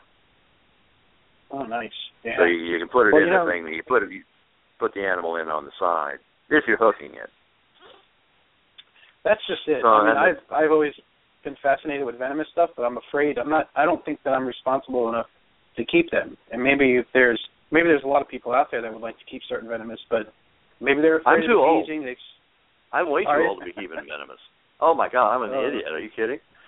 Out of all the stuff that we have, though, the only thing I won't hook are green mambas. And I'm telling you, those things go up. We've got this collection that's not part of the company or anything. It's not here physically. But they will go up a hook faster than water runs downhill. Let's put it that way. My John handles them without any problem with the hook. Me, I'm too old and slow. I ended up throwing the hook down, and I said never again. So I either do them with tongs or in shift boxes, but they don't like to go into shift boxes. But at any rate. Wow. Yeah. I mean, if the cage was built really safe, Paul, I may even consider. I would like to have a rhino viper or a gaboon. I love those, and they're not very expensive, but no, they're gorgeous. I would only consider it if I felt completely safe, and I just I don't know. It's just I've always held myself back from getting one. Well, we're trying as hard as we can to put as much thought into it as possible to keep people as safe as possible. I don't care if we're the only ones that ever use it. Then we will have the premier collection and facilities, But like I said, my son actually, right before he had any of my products, did not follow protocol one day, and he got bit in the face by a western diamondback. Just about died. Oh my God! Yeah, he walked out of the hospital 6 days later with nothing but a fat lip. Oh my God, it was that's crazy. Just incredible. I mean, they called me and I flew in. He was stationed in here in Oklahoma at the time, and flew me in and everything. We thought the kid was going to die. There was a 24-hour vigil. Huh? That was your son, you said? Yeah. Oh my. And how does that make me feel? I manufacture reptile cages, and my son doesn't have any, and he's getting bit by a venomous snake. So. It was a complete God thing, man, all the way around. It was just amazing. I mean, this hospital here in this small town normally carries 12 vials. Well, a week before, somebody had messed up and ordered an extra 12. And it just so happened to take 24 vials. Wow. Yeah, he drove himself it takes an hour to thaw out one vial of antivenom, and it has to do it very, very, very slowly. Can't not be any air hole bubbles or anything like that. So within an hour and 10 minutes, he drove himself to the ambulance station. There just happens to be every single one of them in the county there for a big meeting. But they got him to the hospital within 5 minutes, and he was being administered antivenom within an hour and 10 minutes. And the doctor on staff just happened to intubate him at the exact right time. And he said if he would have waited maybe even minutes or seconds more to do that, it would have been a whole different thing because his neck swole up so much. It makes doing tracheotomies and stuff like that a whole different ballgame. So, yeah, it's just a God thing all the way through. But, yeah, we're designing we haven't come out with it yet, but we just haven't had time. A whole bunch of products just for venomous keepers, and I hope it sells. I hope they appreciate it. I don't care if I ever really make any money on the thing, but hell, if we can keep somebody alive, that's worth it for me. But I don't know. Oh, sorry. And I would imagine, your son made some changes in protocols and so forth after that. Yeah, incident. I tell you, we don't even go into that room if we're not in a good mood. And we've noticed this many, many times, especially with venomous snakes. We're dealing with some very venomous snakes. By and large, there are exceptions to this rule, but by and large, they're not animals that mean you any harm. They really aren't. But they're just so nervous that you have to treat them very, very special. And it's kind of a fun challenge, actually. But and defensive. They're very defensive. Huh? They're very defensive. Extremely, yeah. But we found that what happens is they play off, and you could relate this to any reptile. They play off of your synergy. Now, let me explain that, if I can. I'm not even sure that I can. How the animal reacts. The animal's reacting to you, and they're extraordinarily acutely aware of whether you are afraid of them or not. And how they respond is going to be how you respond. So you really, especially when you're doing something with some dangerous animals like venomous stuff, you really shouldn't be messing with those things if you're in a hurry, you've just had a fight with your wife, you're upset for any reason whatsoever, you're in a bad mood. Don't even go near them. Walk right out of the room. I mean, that's one of our standard protocols. You got to be in a good mood, and you can't be in a hurry. And, I mean, that's where mistakes happen, because you cannot take the danger from it 100%, in my opinion. I mean, there's still going to be times. I mean, one of the most dangerous times, actually, is opening the door and putting food in. Because some of these things they have such a strong feeding response. You open the door, that can be a very dangerous time. You can have, and I've had animals, right out on the floor, and you got to know, got to be able to deal with them. So, there's got to be a way to make some sort of food chute or inner door, a door within a door, or something like that, just to be able to pop that thing open real quick, a little teeny door, and put the food in, and get it shut. So there's safer ways to do just about anything. Paul, do you have any plans in the near future? Or do you guys have any shows lined up that you'll be vending and displaying some of your caging? Well, no. I'm in Oklahoma for the short time being. Moved here from Charleston, South Carolina, and our plans are to move back to the East Coast. I just like it a lot better. Around here, there is the Dallas show. What is it, Urba? I can't remember. Big show, and we're going to be doing that here in the next year. And there's actually shows in Oklahoma City. We're going to be doing those too. But to be honest with you, we just haven't gotten around to doing shows yet. And I know it's important. I know I got to get out there, but it's not a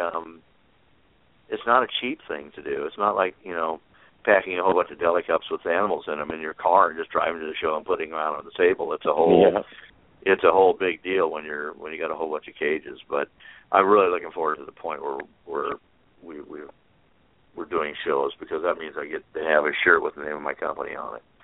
And my personal philosophy is, if you have a shirt with the name of your company on it, you're somebody. I got an idea. What? I got an idea, Paul. Oh, go ahead. How about you send me one of your nicest racks, and I'll bring it to the White Plains show whenever I go. We talked about that before, but you passed me off to the other guy, and I never heard back from that guy. Nice guy, though. Mario. What's his name? Oh, Mario. Yeah. Well, Mario. Yeah. Did you contact him? Yeah. Oh, he might be too busy. I'll get on him. He's got like a million things going on, so don't take it personally. He does a lot of shows. I'd like to get hooked up with him, but yeah, I would not be averse to doing that whatsoever. Yeah, that's cool. What do you think we can do for more exposure? I mean, exposure costs money. Right. It's advertising. I'd like people to see what you're building, and there's like a tactile thing to it, like when you get to see it in person and touch it and pull out that drawer, and you know what I mean. It's like it's a whole different thing. It's just like a picture's worth 1,000 words. Exactly. Right. Yeah. Right. No, I hear you. I mean, it's just easier to sit home and post ads. Yeah, well, these are elite racks, and they should be showing off like elite racks. You should roll out the red carpet for these things. Well, I think once we come rolling in with our product, it's the whole place is going to absolutely fall silent, I'm sure. No, I think it'd be pretty pretty impressive being rolled into a room, But we're just not there yet. We're a small company, and we're growing, and we're really focusing on just putting out the absolute best product we possibly can, because in a year or two from now, after we've come out with a lot of these innovations we've been kind of talking about, I'm not really telling you much about what they are because I don't want anybody stealing my ideas. We're going to be doing some things that have never been done before, and I really, by the time I'm done, I'm going to be able to. I'm almost there, not quite. I need just a little bit more time, but I will be able to say I make the best reptile cage, or I want to be able to say, at least in my opinion, I make, or my company makes, the best reptile cages on the planet. We may be all broke doing it. I don't know. I don't care. I really don't. I tithe at church. I don't have to worry about finances. And so my finances have kind of watched over, I guess. And ever since I started doing that, I haven't had one financial worry since then, and my company's flourishing. But yeah, and I just. That's our passion, We want to innovate. We want to have kick-ass cages, whether we make a lot of money or not. I think we're going to make some money because these aren't cheap, and I don't know.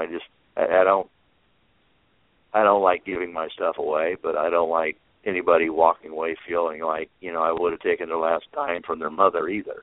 And I've done business with people like that, and I don't like it. And there's a fair balance. Very, very generous. What's that? Yeah, and I said there's a fair balance in business like that, and if you can find that balance, I mean, you want to be appreciated. We've all done business with people that every time you do business with them, you feel like you got snooked. You got to go home and take a shower. I just don't want to be that guy. That's not what it's all about to me. And I selling a hard good is much different from selling a reptile, because when you're selling a reptile, people are calling you and they're kind of excited about that thing. They really want it. They're buying cages because they have to. Yeah.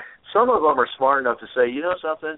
Well, my philosophy is if you're going to be successful with any kind of animal, and not just reptiles or amphibians, but saying it could be held with birds or gorillas or butterflies. If you're going to be successful with animals, you're going to have two things firmly in place. And if you don't have them in place, you're not going to be successful. Or it's going to be, something's going to fall apart at some point. Number one is your husbandry practices. Now, we can help you out with that, too, because I've been around a long time, and we're going to be doing a whole bunch of YouTube videos about care, kind of going back to the content marketing I was talking about earlier. We're making the content really, really exceptional. And the other thing you have to have firmly in place, or you will fail, is you have to have good facilities. Some people are smart enough to realize that, and some people realize that spending good money after bad is not a wise move. It's really, I don't mean that as a pitch for my company, but as a pitch, if you will, for people spending good money in facilities. Because not only do you need it to be successful, it makes your life one hell of a lot nicer. Pardon my French, but it really, really does. And to have a nice uniform appearance in your reptile room is important. If everything's all your productivity actually goes up. Right. It's like a feng shui thing. I mean, I've seen some of these guys on YouTube. They post their videos of their reptile rooms, and they got mismatched stuff all over the place. It's a big jumbled up mess, and I'm like, oh my God, how could you even work in that room? And I guarantee you, if you go back through the guy's past, the person's past. There'll be cases where this reptile died just suddenly, just weird. I don't know. This one died that I'm not even going to tell you about because I forgot to give it water for 3 weeks. And just stuff like that. All kinds of stuff like that happened on those hodgepodge. And I remember when I was a kid, I was also into aquariums, and I read once that in some old book, a guy walks into this aquarium keeper that really had their stuff together. And they said the rows, everything was perfect. Everything was just like the other thing, and everything was uniform. And the productivity of that place was off the charts. And it's the same thing with reptile keeping. If you don't want to go into a room because it's too messy, you're not going to work in that room. If you don't want to Like, if you don't enjoy being in that room, you're not going to get anything done. And in this kind of thing, your animals are going to suffer. You want to. That's one of the reasons why I'm. Go ahead. No, you go ahead, Paul. No, that's one of the reasons why I really don't like black cages and racks. And I don't mean to offend anybody or anything, but from my standpoint, granted, my material only comes in white, but I wouldn't build it out of black if it did come in that, because I don't believe in it, because it's harder to see mites and stuff like that. But the other thing is, when you have a room full of black stuff, it's really dark. It's really hard on your eyes. You go walking into a herp room that's full of this white stuff, very, very professional, very, very clean, very, very crisp. It's a whole different world. And it's a world you want to be in. And it kind of goes back to go.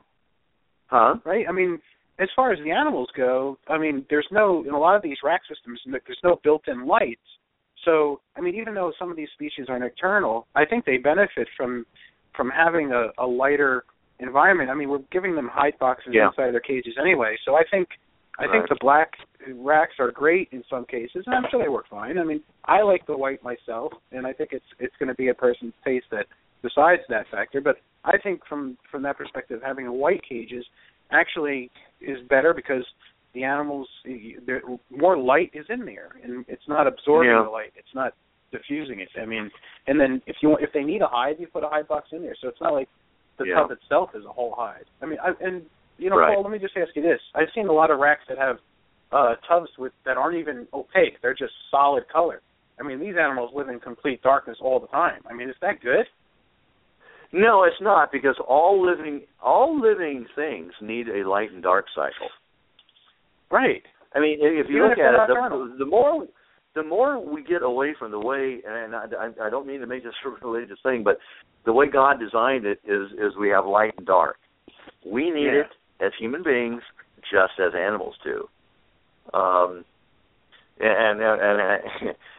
You're talking to a guy who used to breed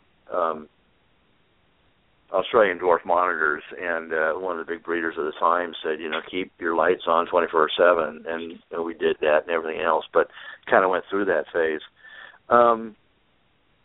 I believe they do need a light and dark cycle just to. You could probably be successful with it, but if you're really talking long-term success and really the benefit of the animal and the health of the animal, and from a business standpoint, maybe you could replace that animal and, many, many times over with what you would have spent on electricity to keep them lit. But, my thing is, if your animal is really, really healthy and it's being able to experience some of its natural behaviors, let's say, you're going to just have more success with that animal. And more than that, you're going to get a lot more enjoyment out of it. The bottom line is, if you don't enjoy it, it's not worth doing. It really isn't. And I have always found, I've been into collections that would have had killer animals, but horrible facilities. I was there maybe a half hour. That's it. I just don't even want to look anymore. And I've been in collections that had really, really nice facilities, but really not all that great of animals. And I walk out with a lot more respect for the guy with the facilities than I do for the guy that has a great animal and no facilities, to speak of. So spending good money, and you'll spend good money on my stuff, by the way. It's not that expensive, but it's not cheap at all. It's really, I can make a very, very strong argument that in my products, and I'm kind of feeling like a commercial here, but when you buy my products, you're actually getting more value for every dollar spent. Does that make sense? Yeah. Yeah, absolutely. Because, it may cost 20 or 30 or 40% more than somebody else, but if it's a much, much, much better cage, then you're actually spending dollars more wisely. And just in the energy efficiency alone, I mean... but that's not all I had in mind, but that helps too. But I mean... I'm going to get that plan. If for nothing, then it's really nice to have nice facilities. Yeah, it really is, as opposed to cheap junk stuff. And I believe me, I've had everything. And I've built out of every material you could possibly build stuff out of, and the solid core plastic is the way to go. The only thing that's better than this, quite frankly, is fiberglass. And sometimes there have been people that I've known. The guy that puts on the expo down in Daytona, Wayne Hill, at one point in time in his herp room had a whole bunch of fiberglass cages made. They had to make a mold. It's very expensive, and there's no way to put them in a rack. They're not very. There's a lot of problems with manufacturing that and bringing it to market, but the inside surface of those cages are superior to anything, even mine. But it's just not a practical way to go about building cages. But fiberglass would be the best material. But while on the subject, let me also, if you've got a bunch of new listeners here, the worst material that you can ever make a cage or rack out of is melamine. Really? You know what melamine is? I made a lot of my racks out of melamine. Yeah, I mean that's the worst material you could ever make your rack out of. Really? Why do you say that? Oh God. Well, that film that is on the outside of it, the white stuff, that's hair thin, and it'll slow down moisture certainly to a great degree, I guess, but it's not. It's permeable, and moisture sooner or later gets in it. Now, if you're keeping leopard geckos, which are primarily a desert species more than anything else, much more so than a tropical species, or corn snakes or something like that, they're going to last a lot longer than if you keep, tropical stuff in it. But still in all, it'll swell. I know a guy who built a whole room out of this stuff for croc monitors in his basement once. Oh, my God, it lasted less than a year.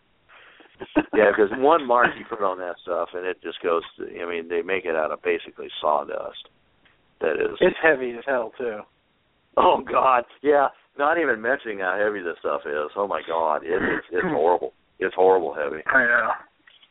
Yeah, well, one of my goals is to upgrade to good racks, and I'll definitely be getting yours if I do. I like yours the best. And a lot of people are trying to build their little operations, and of course cost is an issue, and there certainly was. You really got to look at what do I really need in a way of a rack. And it probably, unless you're a big, huge breeder, it probably isn't as much as you think. It probably wouldn't cost you as much as you think. And, what was that saying? A cynic knows the price of everything, the value of nothing. Mm-hmm. Right. Now, not too many big breeders buy this product, because if you're really decking out a big room, it would be rather expensive. But most people aren't the biggest breeders in the world. Right. Well, mid-size guys and gals.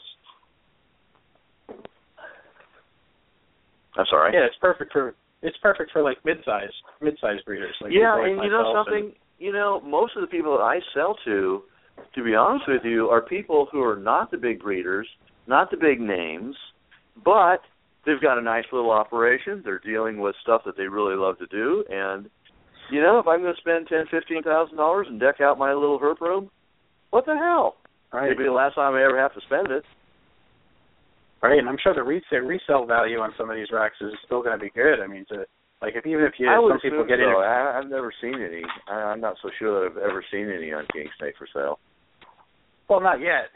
You're relatively new, but I'm saying, some of these guys only get into it for a couple of years and decide it's not for them, and then they post all the racks for sale, and I'm sure they're still going to hold their value too, because they're making. I think this industry is kind of going through a thing like that. I remember years ago we had a big thing, and everybody was breeding, and there were so many babies of everything that.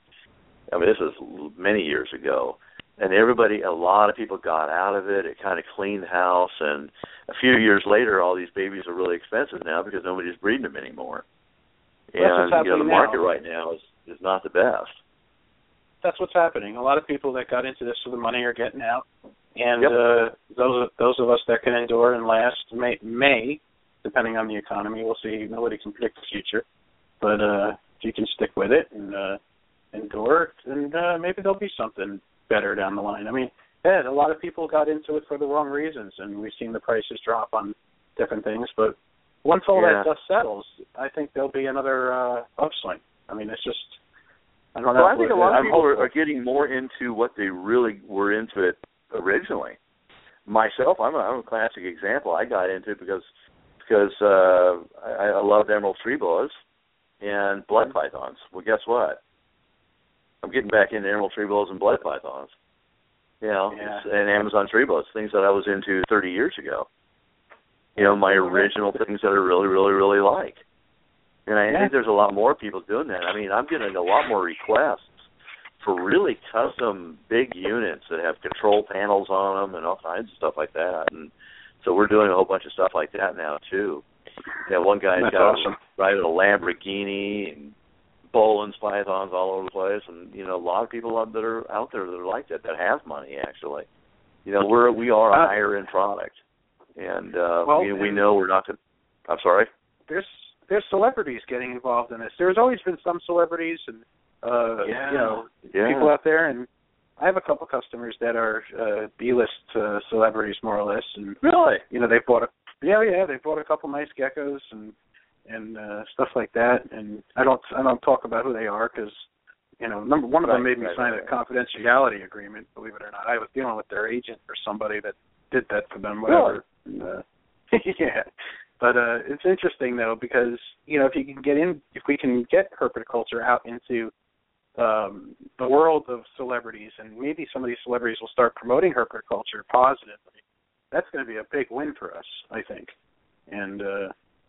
You know, that's where we need a good celebrity spokesperson. That's exactly what we need, and we don't have that yet. Yeah, that's a good idea. I can see where the industry would really, really benefit from that right now. Because you know, the recession started in 2008, and here we are in 2014. It's still on, and you know, I think a lot of this has just been so saturated. You know, there's so many people breeding ball pythons these days. You go to the show, that's all you see. You hardly ever even see colubrid breeders, hardly. I know. Not too many. You know? And the price of colubrids is way down. You know, my friend Blake does a really good business. He's got some good contacts, and he breeds some amazing colubrids. And he does pretty well. Cool. But a lot of guys are not doing good out there. You know? It's just it's a shame. It's a shame. The animals are beautiful. I mean, a beautiful Okatee corn snake should not be going for $15. I mean, seriously? I mean, something like that should be at least worth $50, in my opinion. But I don't know. It's crazy. Yeah. Well, you know, there's a lot happening in our industry right now, but you know, there's also companies like me out there trying to innovate things and bring some new stuff out, and I think that's pretty good. I think there's a lot happening. I think it's good. I mean, I think this industry is going through a little bit of a house cleaning. Yeah, and it's nice to see the cages that you're building. It's kind of, you know, the next step in the evolution of racks and cages. Exactly. It seems like anything else, you know, the market kind of gets stagnant, and with the amount of time that herpetoculture has been, you know, evolving in this country, it's kind of time for the next step, and it seems like you're the one who's making that next step. It's a conversation that Dave and I have had before, and that's why, you know, we're happy to have you on the show. Wow, thank you very much, man. I really appreciate that.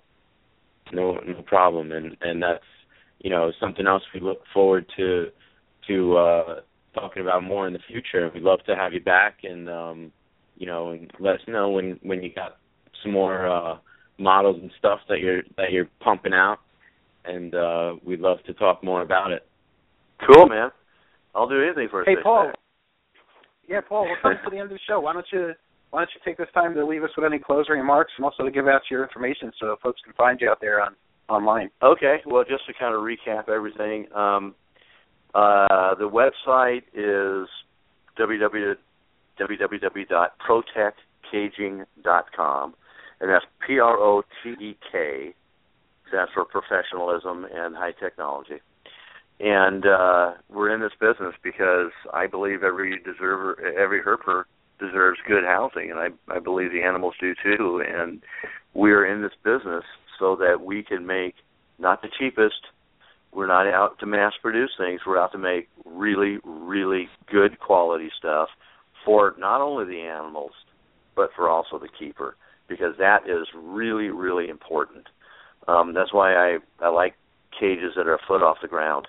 I know, you can get another cage down there, but, it's kind of going beyond that, and sometimes less is more. And, it gets me out of the bed in the morning knowing that I'm working on something that's never been built before. Lighted racks and all kinds of stuff like that. And we're gonna give this industry a shake-up here in the next year or two. We're going to be coming out with a lot of stuff, and I hope it goes well. Well, I'm sure we hope we can help you. Well, I hope so, man. I really appreciate being on the show, and I hope we've given a few gems to a few people, maybe some new people who are just coming up and just learning how to keep herps. If I'm always available, you can go on the site and get a hold of me, or give me a call. No one calls anymore. Everybody always just texts or emails. But if you ever want to talk herps, you need some advice on how to keep a herp or what you would keep a herp in or what I would recommend keeping a herp in, I've got enough experience to be able to handle that, I think. And we stand behind the products 100%. We're getting products. Awesome. We're getting products out the door pretty fast. Was a big problem of ours in the past, but that's been corrected, and the product has taken just leaps and bounds, as the company has since the Australian deal came on, and they're going to have another order coming in January. So things are rolling, man. Things are rolling all over the place, and doing some good breeding on the side too. So getting back into that at the same time, building up a collection with my son, and he's into venomous, but I'm into breeding some of these pure Darwin albino carpet pythons. Man, they're awesome. Oh, God, they are so cool. And I hatched out some albino blood pythons for the first, and they're not even worth anything anymore, but I just dig the hell out of them. So, if you have anybody that has any questions, send them along. You don't have to be buying something to ask a question. So, if it's not right for you, it's not right for you, but we should love to have you as a customer. Awesome. Well, Paul, we'll certainly have you back in 2015, and we'll see what kind of progress you're making. And thank you very much for coming on. Fantastic. Anytime. I work cheap. 6-pack of beer, I'm good for about 2 hours. Okay, cool. Thanks a lot, Paul. All right, guys. Have a good evening. Thank you. Take care. All right. Bye-bye. One last thing, folks. Paul is giving a special discount to Gecko Nation radio listeners. Anybody that spends $1,000 or more with him will get $100 off by mentioning his appearance on Gecko Nation Radio. Okay, so keep that in mind, folks. If you want to treat yourself to something really nice for your animals and for yourself in the future. And I believe I think he's giving that, let's see, that's going to be good for a while. I'm trying to think how long he wanted to give that for. Hold on. I'll come back and after the break, and I'll down somewhere. I'll come back and tell you exactly how long that offer is good for. But hey, Tim, thank you very much for co-hosting tonight, and looking forward to next week's show for the holiday bash and our anniversary. Yeah, it's going to be a good show. I look forward to it, and have a good evening. All right, Dave? Okay, cool. I'll talk to you during the week, bud. Thanks, Tim. All right, bye. Bye now. All right, folks, going to go ahead and play the outro, and I'll be right back with my closing remarks, and we'll play a really cool song. Hang tight. Gecko Nation Radio is a David Fine Geckos creation and production. You can visit the show's Facebook page at Gecko Nation Radio. I also have a great family-friendly group on Facebook called Gecko Nation. Apply for membership today. The jazz music you heard tonight was generously donated and created by Jeremy Turgeon of J&D Reptiles. Thank you very much, Jeremy, for the great musical pieces. You can check out Jeremy at J&D Reptiles on YouTube and on Facebook. And a very special thank you to our news anchor, graphic designer, and audio tech, Steve Barker. All the graphics, audio sponsor plugs, and music overlays were assembled by Steve. Check out Steve on YouTube at BC Barker Creations. He has some terrific videos for the herp community with amazing geckos and snakes. Please support the U.S. Herpetocultural Alliance and USARC.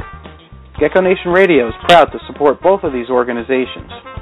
Please donate to USARC so that they have the funds needed to legally protect pet owners' rights nationwide. You can donate to the USARC Legal Defense Fund at www.usarc.org.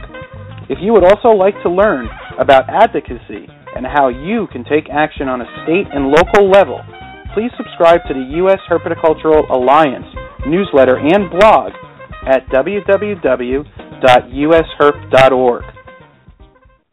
Alrighty. Okay, yes, folks, about that discount from Protek Caging. Paul is offering $100 off to anyone that mentions Gecko Nation Radio to him with any order over $1,000 or $1,000 or over. He says or thereabouts, so it can be give or take $1,000. And it's good for a whole month from today. So today's the 7th till January 7th. Okay? So take advantage, folks. You can put an order in and, get a $1,000 rack or a couple racks and save $100. It might be worth it for you. And you'll be getting some of the best racks being made today. Before I go out my closing remarks, I just want to say I love you, Elsa. I hope you have a good night. Elsa's one of our hardcore. I think she's the show's biggest fan, and she's always here. And love Elsa. She's like the cornerstone to Gecko Nation Radio in a lot of ways. So thank you, Elsa, for being such a great fan. And closing remarks are this. I really like the show tonight. I really like what Paul's doing with his racks. I'm the type of person that can certainly appreciate, things that are built well and constructed well. And for the new folks out there are definitely products that are better than others. There's definitely things out there that are safer than others. If you know anything about me, you see me online all the time promoting FlexWatt and trying to teach people, especially new folks out there, what makes it the best choice for us, in not only in energy efficiency but in safety. It really is that we can use statistically, and just the one that invented heat tape and just continues to blow the competition away as far as efficiency and safety, and just it's got all these different certifications. It's made here in America. It's got all these things that you just want from an electrical product. And I am a broken record because I'm so passionate about it. And it's just a product that I love so much that I basically am just thrilled to have them offer me a job as a representative for them, for FlexWatt. It's just, it's a dream come true for me. So it's a product that basically built this reptile industry. And it's definitely one that I stand behind, and a lot of the people in the community know the benefits of it and stand behind it too. And it's just good stuff. So just want to thank all the listeners who tuned in tonight and continue to support Gecko Nation Radio. I think having things like this, positive shows, and I think people that are positive in the community is what keeps the glue to this community strong. And I think that's so important, especially in uncertain times and times where it's stressful. Negative Nellies, I call them. I hope some of these folks become a little more enlightened and try to get a little more positive and try to help the community and do positive things. Because I think as a community, if we can all become a little bit more positive and just be kinder to each other, I think we can all succeed more, and I think we can all do better. I understand the divide and conquer tactics in a lot of things, and I don't think we should fall into that. I think we should all unite more and just be kind to each other. Just be nice. That's it. Treat each other with mutual respect. You don't even have to be nice. Just be respectful of each other. And we see a lot of things online that aren't always like that, and I'd like to see that change. And I hope some of you guys can hear that and maybe take that to heart. All right. That's it for tonight. Looking forward to next week's show. And should have some really cool people calling in, and we invite all of you guys to call in and talk, answer some questions, talk about some different, any issues or anything you guys want to talk about, any cool topics that you guys will think are appropriate. And that's it. All right, everybody, I'm going to play a cool song. But first, just want to mention our amazing sponsors, of course. Dale's Bearded Dragons is the #1 biggest reptile supply distributor at all of the Northeast Expos, ranging from Maryland to New Hampshire. And just great people, great business to deal with. They're at all the shows on the East Coast, so check them out. Dale's Bearded Dragons, also Dale'sBeardedDragons.com. Excuse me. AB Dragons is the king of dubia roaches. Use the code GECKO, all in caps, at checkout and get your 5% off from Gecko Nation Radio. GeckoBoa.com, that's John Scarborough. He's a master of wild types here in America and does a great job with the different subspecies of leopard gecko and also a bunch of other rarer types that he's working with. And, of course, just amazing leopard geckos. John Scarborough, GeckoBoa.com. Supreme Gecko is Wally Kern, and he's definitely working on some great projects, all kinds of stuff, from cresties to micro geckos, and he was on last week's show. So check out Supreme Gecko, doing some cool stuff. All right, Pat Uncapper from Ohio Gecko, also the owner of GeckoForums.net, working on some great tangerines, really cool geckos, good lines, good guy to deal with, and definitely check out Gecko Forums if you want some good information. Rainbow Mealworms, that's your source for your feeders. Great source for mealworms, supers, waxworms, whatever you need. Check out rainbowmealworms.net. Julian Spence is awesome to deal with. She's a pillar in the community. Rainbow Mealworms. Reptiles Express, if you're shipping animals anywhere in America and you want to do it legally and do it with a company that has the best customer service for your FedEx labels, use reptilesexpress.com. Ask for Debbie Price, and she will teach you how to do it if you're not familiar with shipping. Ron Tremper. Ron Tremper is the king of leopard geckos, or the godfather, as we affectionately call him. And Ron Tremper's given us the bandit, emerines, all kinds of tangerines, tangelos, Tremper albino stuff. And he works with snakes and stuff. He's really just an amazing person in our industry. And you can check out his apps. He's got Leopard Gecko Pro, Leopard Gecko Care. And if you can find his book, it's out of print, but it is the best leopard gecko book out there. It's hard to find these days. We talked a little bit about it early on, but I'm sure he'll write another one in a year or two. So check out leopardgecko.com. And last but not least, Mr. Darryl Burton from Longhorn Geckos. Darryl and his Kate son are working on some amazing leopard geckos and are new breeder on the scene, and they have a Facebook page called Longhorn Geckos, and they're going to have a website soon, I'm sure. So check them out and give them a like, and keep an eye on their page. Great bandits, great pastel raptors, tangelos, super tangelos, all kinds of cool stuff. Great genetics. Longhorn Geckos. All right, folks, I'm feeling like a little bit of heavy metal tonight, and how about some Metallica? What do you think? Yeah? Cool. Here it comes.